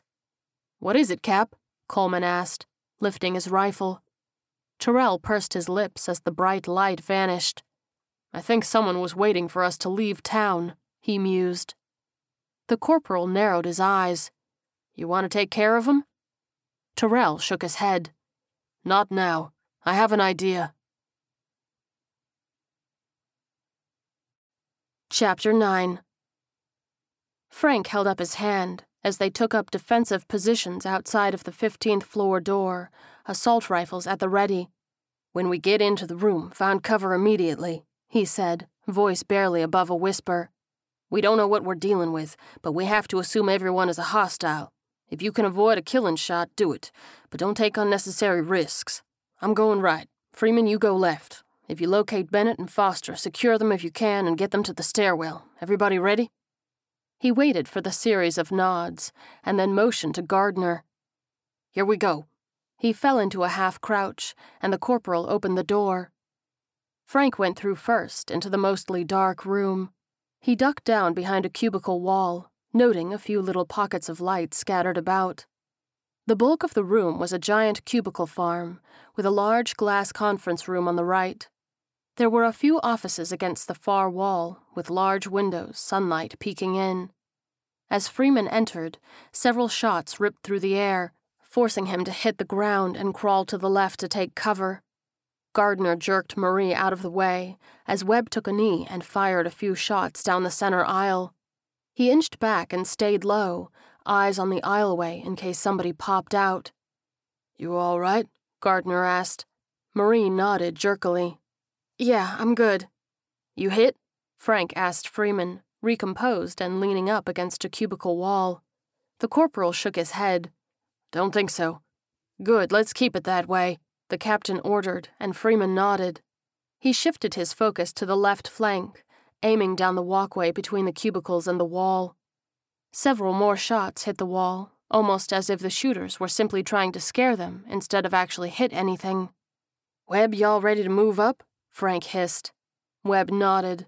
"On your mark, Cap," he replied. Go, Frank barked, and hopped up to lay down cover fire. He shot round after round, slamming into the back row of offices, aiming high in hopes of salvaging the situation without killing any civilians. Webb, Marie, and Gardner moved up, followed by Frank and Freeman, all ducking into cubicles on either side of the aisle. Contact left, Freeman cried, as a young man in a suit came around the corner with his handgun raised. 4 rounds ripped through him immediately, and the corporal shook his head in disdain. We're moving, he said, motioning for Gardner and Marie to move across while he secured the aisle. Get to the end and secure it, he instructed, and Gardner nodded. He led Marie up, hitting the corner of the room where the last walkway was. As they reached it, several shots tore apart the top of the fabric wall, barely missing their heads. They hit the ground, and then Gardner slowly peeked up over the shredded cubicle wall. There were 2 figures, silhouetted by an office window with some movement inside. They fired when they saw him, and he ducked just in time. What we got? Marie asked. 2 assholes at 12 o'clock, he replied. Maybe more in the office. How many in the office? She asked. He shook his head. Don't know. All I saw was movement before I had to duck back down. Was the office glass still intact? She raised an eyebrow. Yeah, I think so, he replied. Why? She shrugged. There might be zombies in there. His eyes lit up. Looks like our shot just got a little easier. He nodded at her and then counted down from 3 with his fingers. They both popped up at the same time and opened fire, shattering the glass of the office before ducking back down. Screams filled the space, both corpse shrieks and human fear. They're out! They're out! Somebody yelled, and then several panicked shots sounded, before the screaming turned to gurgled chokes. The shots aimed towards the soldiers quickly turned to the back of the floor. Frank popped his head up to see several figures running towards the broken office window, and then noticed a silhouette in the conference room that looked like 2 men sitting back to back. I think I got him, he said quietly. Move into the conference room. Cover me. Webb nodded from beside him. On it, Cap. Frank sprinted down the aisle, hugging the wall. A few shots peppered the wall above his head, but once Webb returned fire, it stopped. He turned the corner and rushed the conference room, the glass wall shattering as he dashed. He took the opportunity to leap through the broken wall into the small conference room. Bennett and Foster were tied to rolling chairs right next to the window, gagged securely over their mouths. Frank darted towards them, but the clicks of several guns being cocked froze him in his tracks. 6 armed men and women in full business attire stepped forward, brandishing an assortment of handguns, shotguns, and rifles. He didn't back down, aiming his own rifle at the man in the front, standing his ground between the group and his men. The apparent leader was a middle-aged balding man covered in blood spatters, evidence of his folly during the apocalypse. You're outnumbered there, soldier boy, he sneered. Put down your weapon and we'll let you live. Webb and Freeman emerged from the floor, aiming around the cubicles. And you're outflanked, Frank replied. So I'll give you the same offer. Put down your weapons and we'll let you live. The man raised his chin. No, I think we're gonna stay just like this, he spat. After what we saw at the stadium, none of us trust you people. Look, I'm sorry you were turned away at the stadium, Frank said sincerely, but it's not that simple. Turned away? The man barked a humorless laugh. Is that what you think happened? It's much worse than that. A group of us were standing in that crowd of hundreds when a horde of those things rushed us. The soldiers on guard, your soldiers, did nothing. They just watched as people were slaughtered. There were 20 of us who showed up there. 6 made it back to this building. 6. Frank sighed. Again, I'm sorry. This is a shitty situation all around. There was a staccato of a few rapid-fire shots from the far side of the room, and both parties tensed, raising their guns a little higher. Easy now, Frank said, voice cool as a cucumber. You can stop firing now, he bellowed. Are we not shooting zombies anymore? Gardner yelled back from near the broken office. Well, we're kind of in a situation over here, the captain hollered. Any other surprise shots coming up? Nah, we're good, Gardner cried. Frank relaxed his aggressive posture and set his weapon down on the conference table. "All right, I'll make the first concession so we can start a dialogue." The balding ringleader pursed his lips and then lowered his weapon. "So what you gotta say for yourself?" "For starters, I'm Captain Frank Kyle," Frank said gently. The man nodded. "You can call me Wayne." "All right, Wayne," the captain replied. "The hard truth is, that stadium is a sanctuary for people who are vital to the war effort. What's going on here is happening all over the country, and if we're going to survive as a nation, the needs of those people come first." He pointed to the ceiling. "That helicopter that is on your roof, the supplies in there were meant to shore up the stadium while we start growing our own food. As a show of good faith, whatever supplies you scavenged from the wreckage you can keep. All we want is our people." "I'm afraid that's not good enough," Wayne snapped. "I want you to take my people to the stadium." Frank took a deep breath. "Is it just the 6 of you?" "We have 85, Wayne replied. "Most of the people are on the 16th floor, barricaded in for protection. Lots of defenseless people who aren't suited for this type of world." "I'm sorry, but that's just too many," the captain explained, shaking his head sadly. "We're already over capacity. Unless you let us in, we're going to starve in a matter of weeks." The balding man's eyes darkened. "Captain, we got a situation," Gardner declared as he approached. Frank cocked his head. "What is it?" "Marie needs to see you," he said. "Both of you, it would seem." There was a pause, and Frank and Wayne looked at each other, then nodded. They motioned for their people to lower their weapons, and the two leaders walked side by side to the far end. Marie knelt over an injured man, another man in torn slacks covered in blood standing next to her, bouncing from foot to foot and wringing his hands. "What is it, Marie?" Frank asked, and she leaned back, revealing a fallen man with a large shard of glass protruding from his neck. "This man needs medical attention and needs it now," she demanded. Frank furrowed his brow. "You're a combat medic. What's the problem?" "The problem is, that glass shard has pierced an artery," she explained. "I've stopped the superficial bleeding, but if I remove it, he's going to bleed out in a matter of minutes. I need medical supplies that are back at the stadium if he's going to live." "Wayne, will you let us take this man to the stadium for treatment?" Frank asked, turning to his new, faux-turned-hesitant acquaintance. "Once he's healed up, we'll bring him back to you." "Why?" Wayne snarled.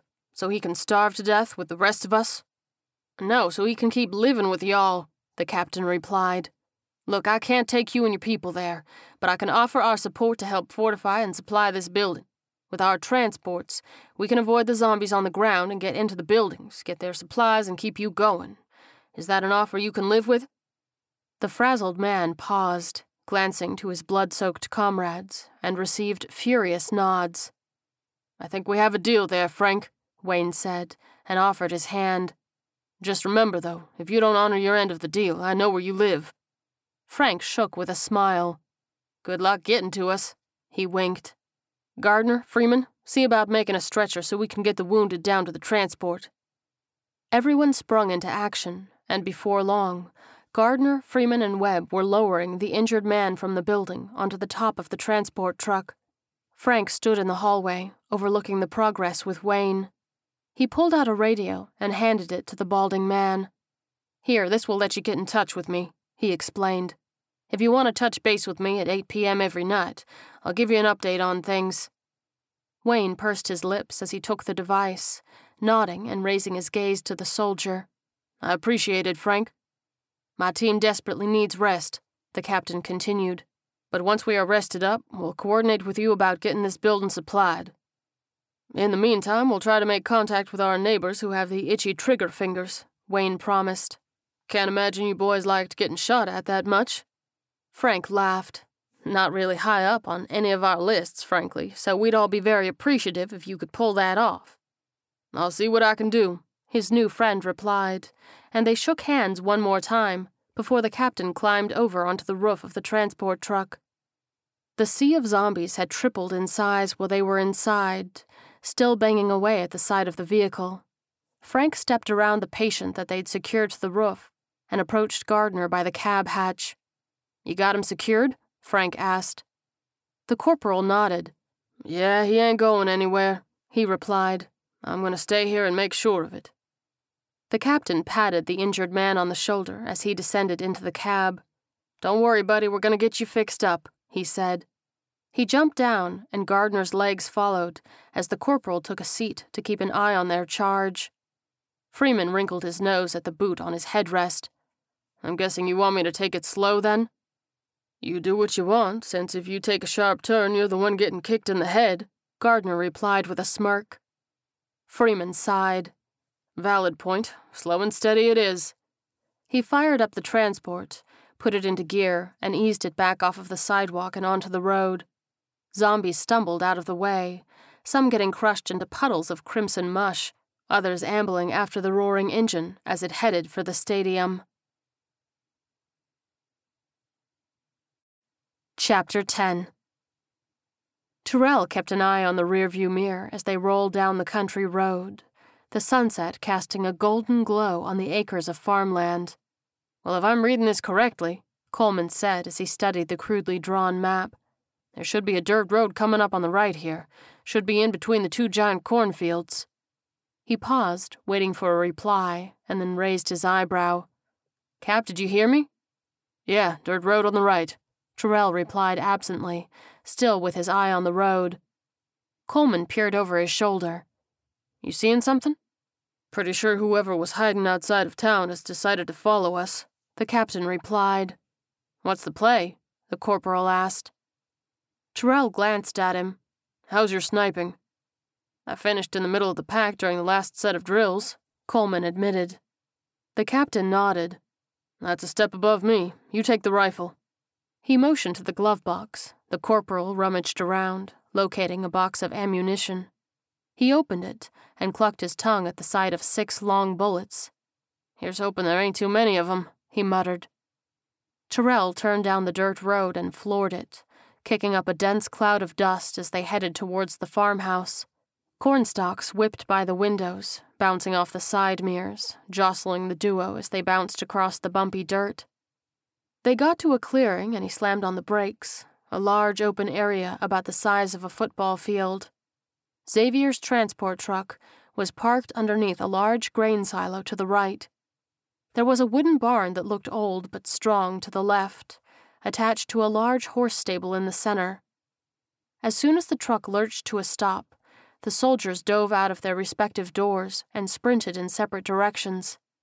Terrell took the barn, and Coleman made a mad dash for the silo, taking the spiral staircase 2 at a time. Barely a minute later, a pickup truck arrived, 2 in the cab and 4 in the bed. Coleman crouched behind the half wall at the top of the silo, peeking over and then lifting his radio to his mouth. "Hey, Cap, you read me?" he asked quietly. "We got company." Terrell came back through, hissing but clear. "What we got?" Coleman peered through the scope, taking in the men milling around the truck, guns at the ready in defensive positions. "It's your old buddy Ralph and his merry band of cousin fuckers," the corporal replied. "Looks like Big Boy and the 2 underlings are working their way towards you. Guess that means I got the other 3. Let me know when you're ready to start the fireworks." "You got a target?" Terrell asked. Coleman took a deep breath and lined up a shot, aiming at one of the boys that walked in front of Ralph. "Do it," he breathed, and Terrell leaned out of the barn door to open fire. The center man fell to the ground, peppered with bullets, the other men splitting to dive to either side. Andrew couldn't get behind cover and fired his shotgun wildly at the barn door. Terrell ducked back behind cover, narrowly missing the shot and staying pressed up against a wooden crate as another shot hit the door. He dove out to fire back, but Andrew slammed into the door, sending the captain tumbling backwards, gun skipping away across the dirt. Terrell leapt back to his feet, immediately rushing the redneck in a perfect form tackle, slamming him down onto his back. Before he could get a punch in, another redneck bustled into the barn, raising his shotgun to fire. The captain dove, but Andrew tripped him, regaining his footing and leaning over him with a sneer. "Go help the others," he directed his friend. "I'll take care of him." The shotgun-wielding lackey nodded and ran back outside, where his friends were firing up at the silo. Coleman watched the redneck emerge from the barn, panic gripping him at the reasoning behind the enemy coming back out from killing the captain. He took a deep breath to compose himself, focusing on the task at hand. He'd managed to blow up one enemy's head, but his second bullet had gone askew, hitting a tractor tire instead. 3 guys and 4 shots, I got this, he muttered to himself, aiming towards the barn redneck to fire. This forced him back inside, and then the corporal aimed down at Ralph and his lackey, moving out of the way just quick enough to avoid their volley of bullets. As he readied his hunting rifle, he noticed movement in the cornfield and scrambled over to get a closer look from the back of the silo. There were 4 distinct tracks in the tall plants, rushing towards them about 50 yards out. "The cavalry has arrived," he said with a grin, and then headed back to the front of the silo, taking quick aim towards Ralph and firing. He struck the tractor, but the attack caused his enemies to stay behind cover. Terrell got to his feet, wiping his hands against each other. "You should feel special," he declared. "I usually don't give 2 free lessons to the same person." Andrew yelled and rushed the captain, who countered with a leg kick that caught the large redneck in the left knee. As he fell forward, he latched onto Terrell's leg, flopping him down onto the ground as well. As soon as the captain hit the dirt, he rolled over and brought his elbow around into Andrew's nose, shooting blood up into his airways. As the redneck coughed and sputtered on the ground, Terrell leapt back to his feet, waving at his opponent to get up. "Come on, big fella, that ain't all you got, is it?" he taunted, bouncing back and forth on the balls of his feet. Andrew staggered up, giving a few sloppy punches that the captain easily dodged. Terrell retaliated, his fist connecting with the redneck's jaw a few times. On the 4th blow, Andrew grabbed his wrist and jerked him forward, headbutting him in the face. The stunned soldier staggered backwards, and the redneck went on the offensive, sending a few blows into Terrell's midsection. The captain leapt backwards, wiping blood from his face, and hawked a glob of blood to the dirt. Andrew grinned maniacally through his own bloody face, reaching over to grab a hay hook from a nearby post. "I'm not mad," Terrell said playfully. "Just disappointed." Andrew sneered. "You about to be gutted, boy." The captain's eyes darkened.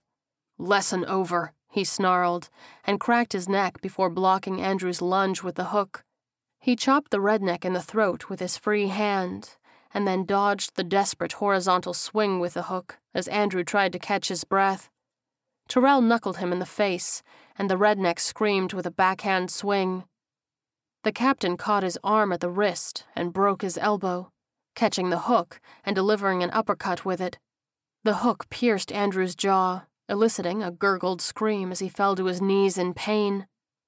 Terrell kicked the redneck's hands away and grabbed the handle of the hook, yanking it as hard as he could. The metal tore through the bottom half of his jaw, blood and teeth bouncing on the packed dirt floor. As his opponent shrieked in shock and pain, the captain swung around and embedded the hook in the side of Andrew's head. The screams ceased as the redneck hit the floor, and Terrell reclaimed his weapon. The last crack of Coleman's rifle drew him to the barn door, and he looked out just in time to see zombies emerge from the cornfield. 2 zombies reached the lackey, biting into his neck and thigh as Ralph turned in panic, firing on the others swarming into the farm. Ralph turned and sprinted to the remaining redneck, who fired one more shot before the dull click of an empty chamber alerted him that they were likely fucked. Ralph rushed by his unarmed partner as the zombies that were in hot pursuit quickly closed the gap. He glanced back in time to see the creatures sinking their teeth into the redneck, leaving Ralph all alone. "Andrew!" Ralph screamed as he tore towards the barn. "Andrew!" As he breached the barn door, Terrell punched him right in the face, flinging him backwards onto the ground. The captain stepped into the light and aimed his assault rifle at the redneck's head. "You might want to throw your handgun away there, Bubba," he warned. The redneck hesitated, glancing with worry at the zombie finishing up with his friend and ambling towards him. Terrell shrugged. "They'll get to you before me," he said. Ralph panicked and tossed the gun away, putting up his hands. "Help me!" he cried. The captain raised his rifle and smacked the zombie in the face. It fell hard and slid against the ground, falling limp with a busted skull.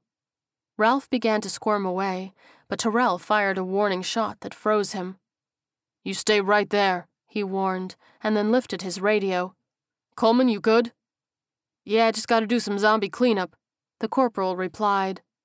He stood about 8 steps up the silo stairwell and whistled loudly. The rest of the feasting zombies rushed him, filing up the stairs one by one.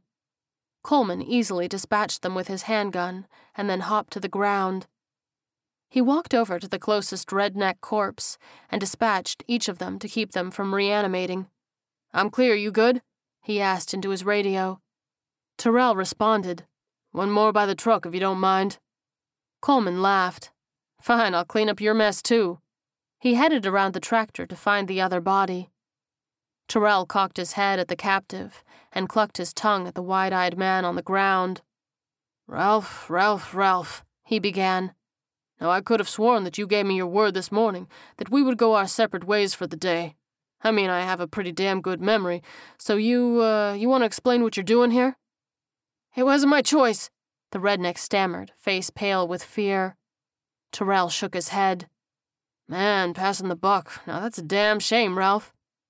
"What's a damn shame, Cap?" Coleman asked as he approached, firing a shot into the redneck corpse on the way. "Our boy Ralph here doesn't want to take responsibility for his actions," Tyrell replied. "Says he was forced to break his promise to me and come after us." Coleman raised an eyebrow. "I guess that begs the question. Who's your daddy, Ralph?" "The leader of our camp," the redneck replied immediately. "We came back after our encounter this morning and were ordered to track you down. The orders were to bring back your heads or don't come back at all." "Well, hate to break it to you there, Ralph, but you're going back empty-handed because you're going to deliver a message for me," Tyrell said. "But before that, you're going to have to answer some questions for me." Ralph swallowed hard. Okay, what do you want to know?" The captain leaned forward slightly. "For starters, how big is your camp?" "I don't know," the redneck replied. "There's 200, 250 maybe?" The soldiers shared a concerned look, and then Coleman pursed his lips. "How many are battle-ready?" he asked. "This is the rural South," Ralph said, voice trembling. "Everybody over the age of 12 can shoot." Tyrell nodded.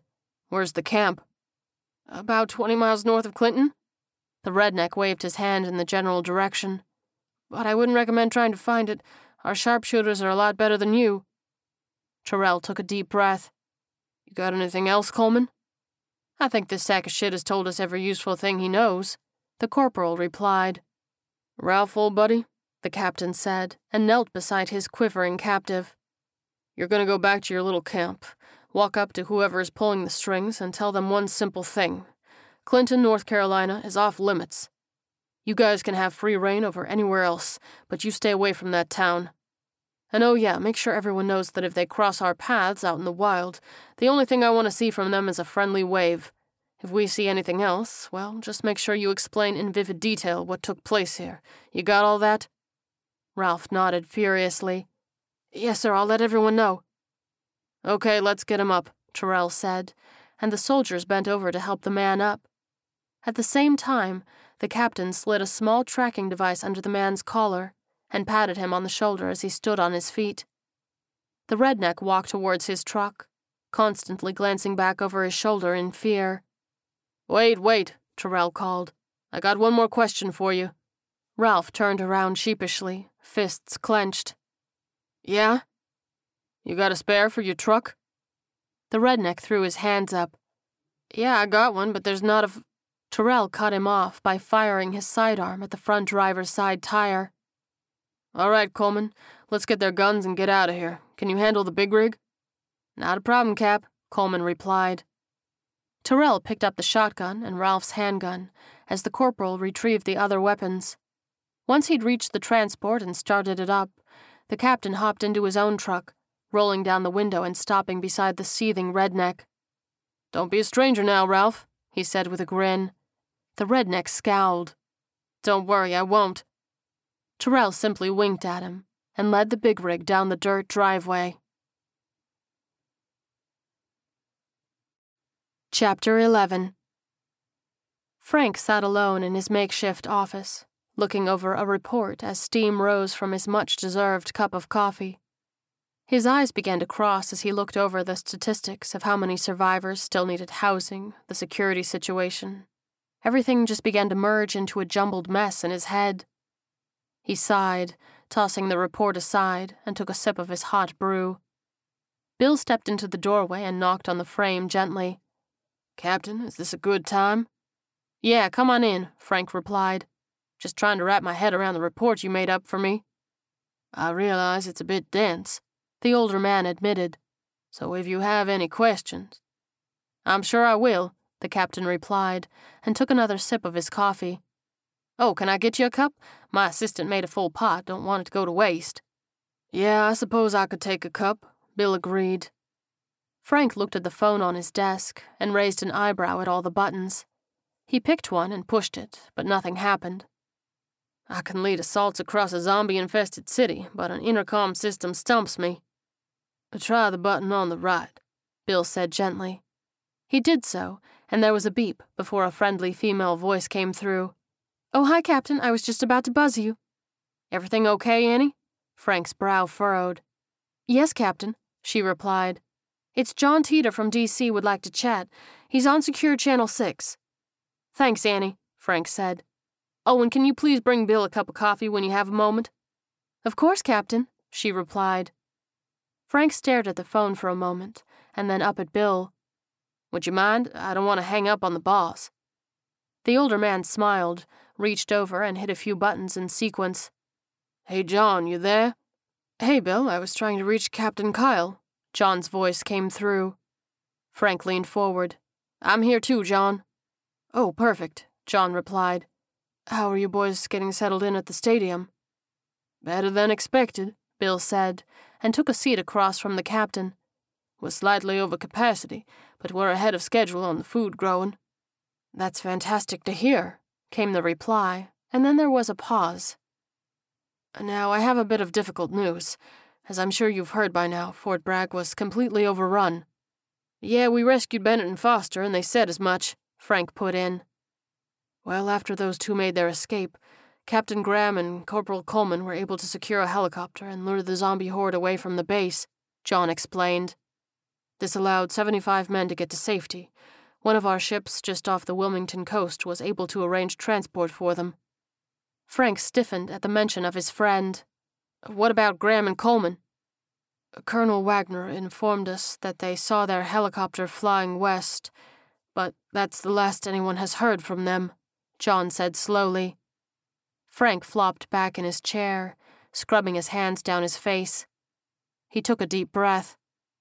"Well, I wouldn't worry, John. Those two are tough sons of bitches, so if anybody's out there surviving this, it's gonna be them.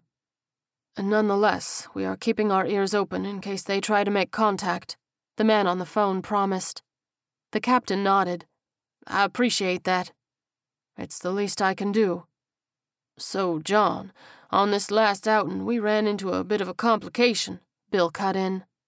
John made a noise of interest. "What's that?" "There are survivors in the city," Frank replied. "The group we ran into was 85 strong, and they aren't the only groups left in the city. I had to strike a deal with them in order to get my people out safely. We're going to run some missions with them to help make sure they have enough food to get by." Good, John said. "That's what we need to be doing. There's some debate up here about how much we should be doing for the civilians surviving on their own, but in my opinion, we need to keep as many of them alive as we can. A group of us are formulating a plan to deliver supplies to some of these clusters of survivors, but we're a couple weeks out at best from this happening. So my unofficial advice is to do whatever you feel like you can do for them, because the reality is, there isn't a fucking thing anybody up here is gonna be able to do to you if they disagree with the actions you are taking." They shared a chuckle, and Bill nodded. "That is a valid point." "Well, I've been known to make them from time to time," John replied. "All right, I've got to go deal with more bureaucratic bullshit. If y'all need anything, you know where to find me." "Thanks, John," Frank replied. Bill nodded. "We'll be in touch." Frank ended the call, and Annie entered with a cup of coffee in the pot. "Sorry for the delay," she said. "I didn't want to interrupt the call." They thanked her as she refilled the captain's cup and then vacated the office. Bill took a long sip and leaned back in his chair. "So what's next, Captain?" he asked. "I need you to do an inventory of our supplies and figure out what we can spare," Frank instructed. "And see if you can find some people who know the city well. We need to know every single place we can potentially find food and other vital supplies." "Consider it done, Captain," Bill replied. "Anything else?" Frank considered for a moment before shaking his head. "I think that's going to do it for today." "You've done a hell of a job, Captain," Bill said as he stood. "You should be proud." Frank nodded as he left, and then picked up the report again with a sigh. "It's going to be a sad day when I'd rather be chased by zombies than deal with paperwork." Chapter 12. "Incoming!" one of the guards yelled at the sight of 2 sets of headlights in the distance. There was a loud blare of a transport truck, and a second guard raised his hand. "It's the soldiers, let's get 'em in." There was a flurry of movement as they ran in opposite directions, getting into position to distract the zombies. Terrell and Coleman slowed down to allow the men to do their work, and then easily rolled in as the gates opened for them. Xavier emerged from the canning building, firelight dancing on his smile as the soldiers dismounted from the vehicles inside. "As promised," the corporal said with a flourish. "One giant-ass truck full of veggies." Terrell motioned to the pickup truck. "And a few more firearms." "Weapons?" Xavier's brow furrowed. "Did you run into trouble?" "Yeah, our friends from this morning decided to pay us a visit," the captain explained. "But don't worry, most of them won't be bothering us again." The older man crossed his arms. "Most of them?"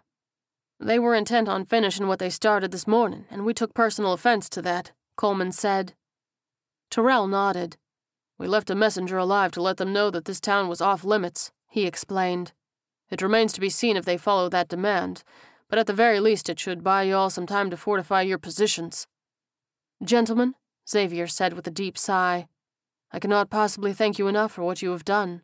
Your actions have given people here a sense of hope." Coleman smiled. "Glad we could help." "Now to be clear," the older man continued, "my offer of transport and supplies still stands if you wish to move on.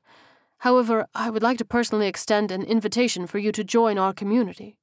I fear as though the aggressors won't stay away for long, and even with the additional firepower, I don't see us being able to mount much of a defense if they come in force. To put it bluntly, gentlemen, having you as a part of our town will give the people here a real chance at survival."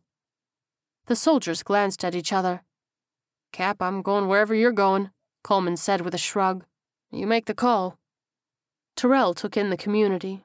He knew deep down that if they left, the people of this town would be gone in a matter of days. "Coleman and I are in charge of the defenses," he said. "We lead the raids, we make final approval of anyone who goes with us or tries to join the town. If you're okay with that, we're on board." Xavier nodded with a smile. "Gentlemen, welcome to your new home." End of Book 3. Frank, Terrell, and the gang will return. Coming up next in Volume 4 of Dead America the First Week, the action shifts to North Dakota, where 50 cowboys take on 50,000 zombies in Operation Bismarck. Everybody in your crew identifies as either Big Mac Burger, McNuggets, or McCrispy Sandwich. But you're the Filet-O-Fish Sandwich all day. That crispy fish, that savory tartar sauce, that melty cheese, that pillowy bun. Yeah, you get it. Every time. And if you love the Filet-O-Fish, right now you can catch 2 of the classics you love for just $6. Limited time only. Price and participation may vary. Cannot be combined with any other offer. Single item at regular price. Ba-da-ba-ba-ba.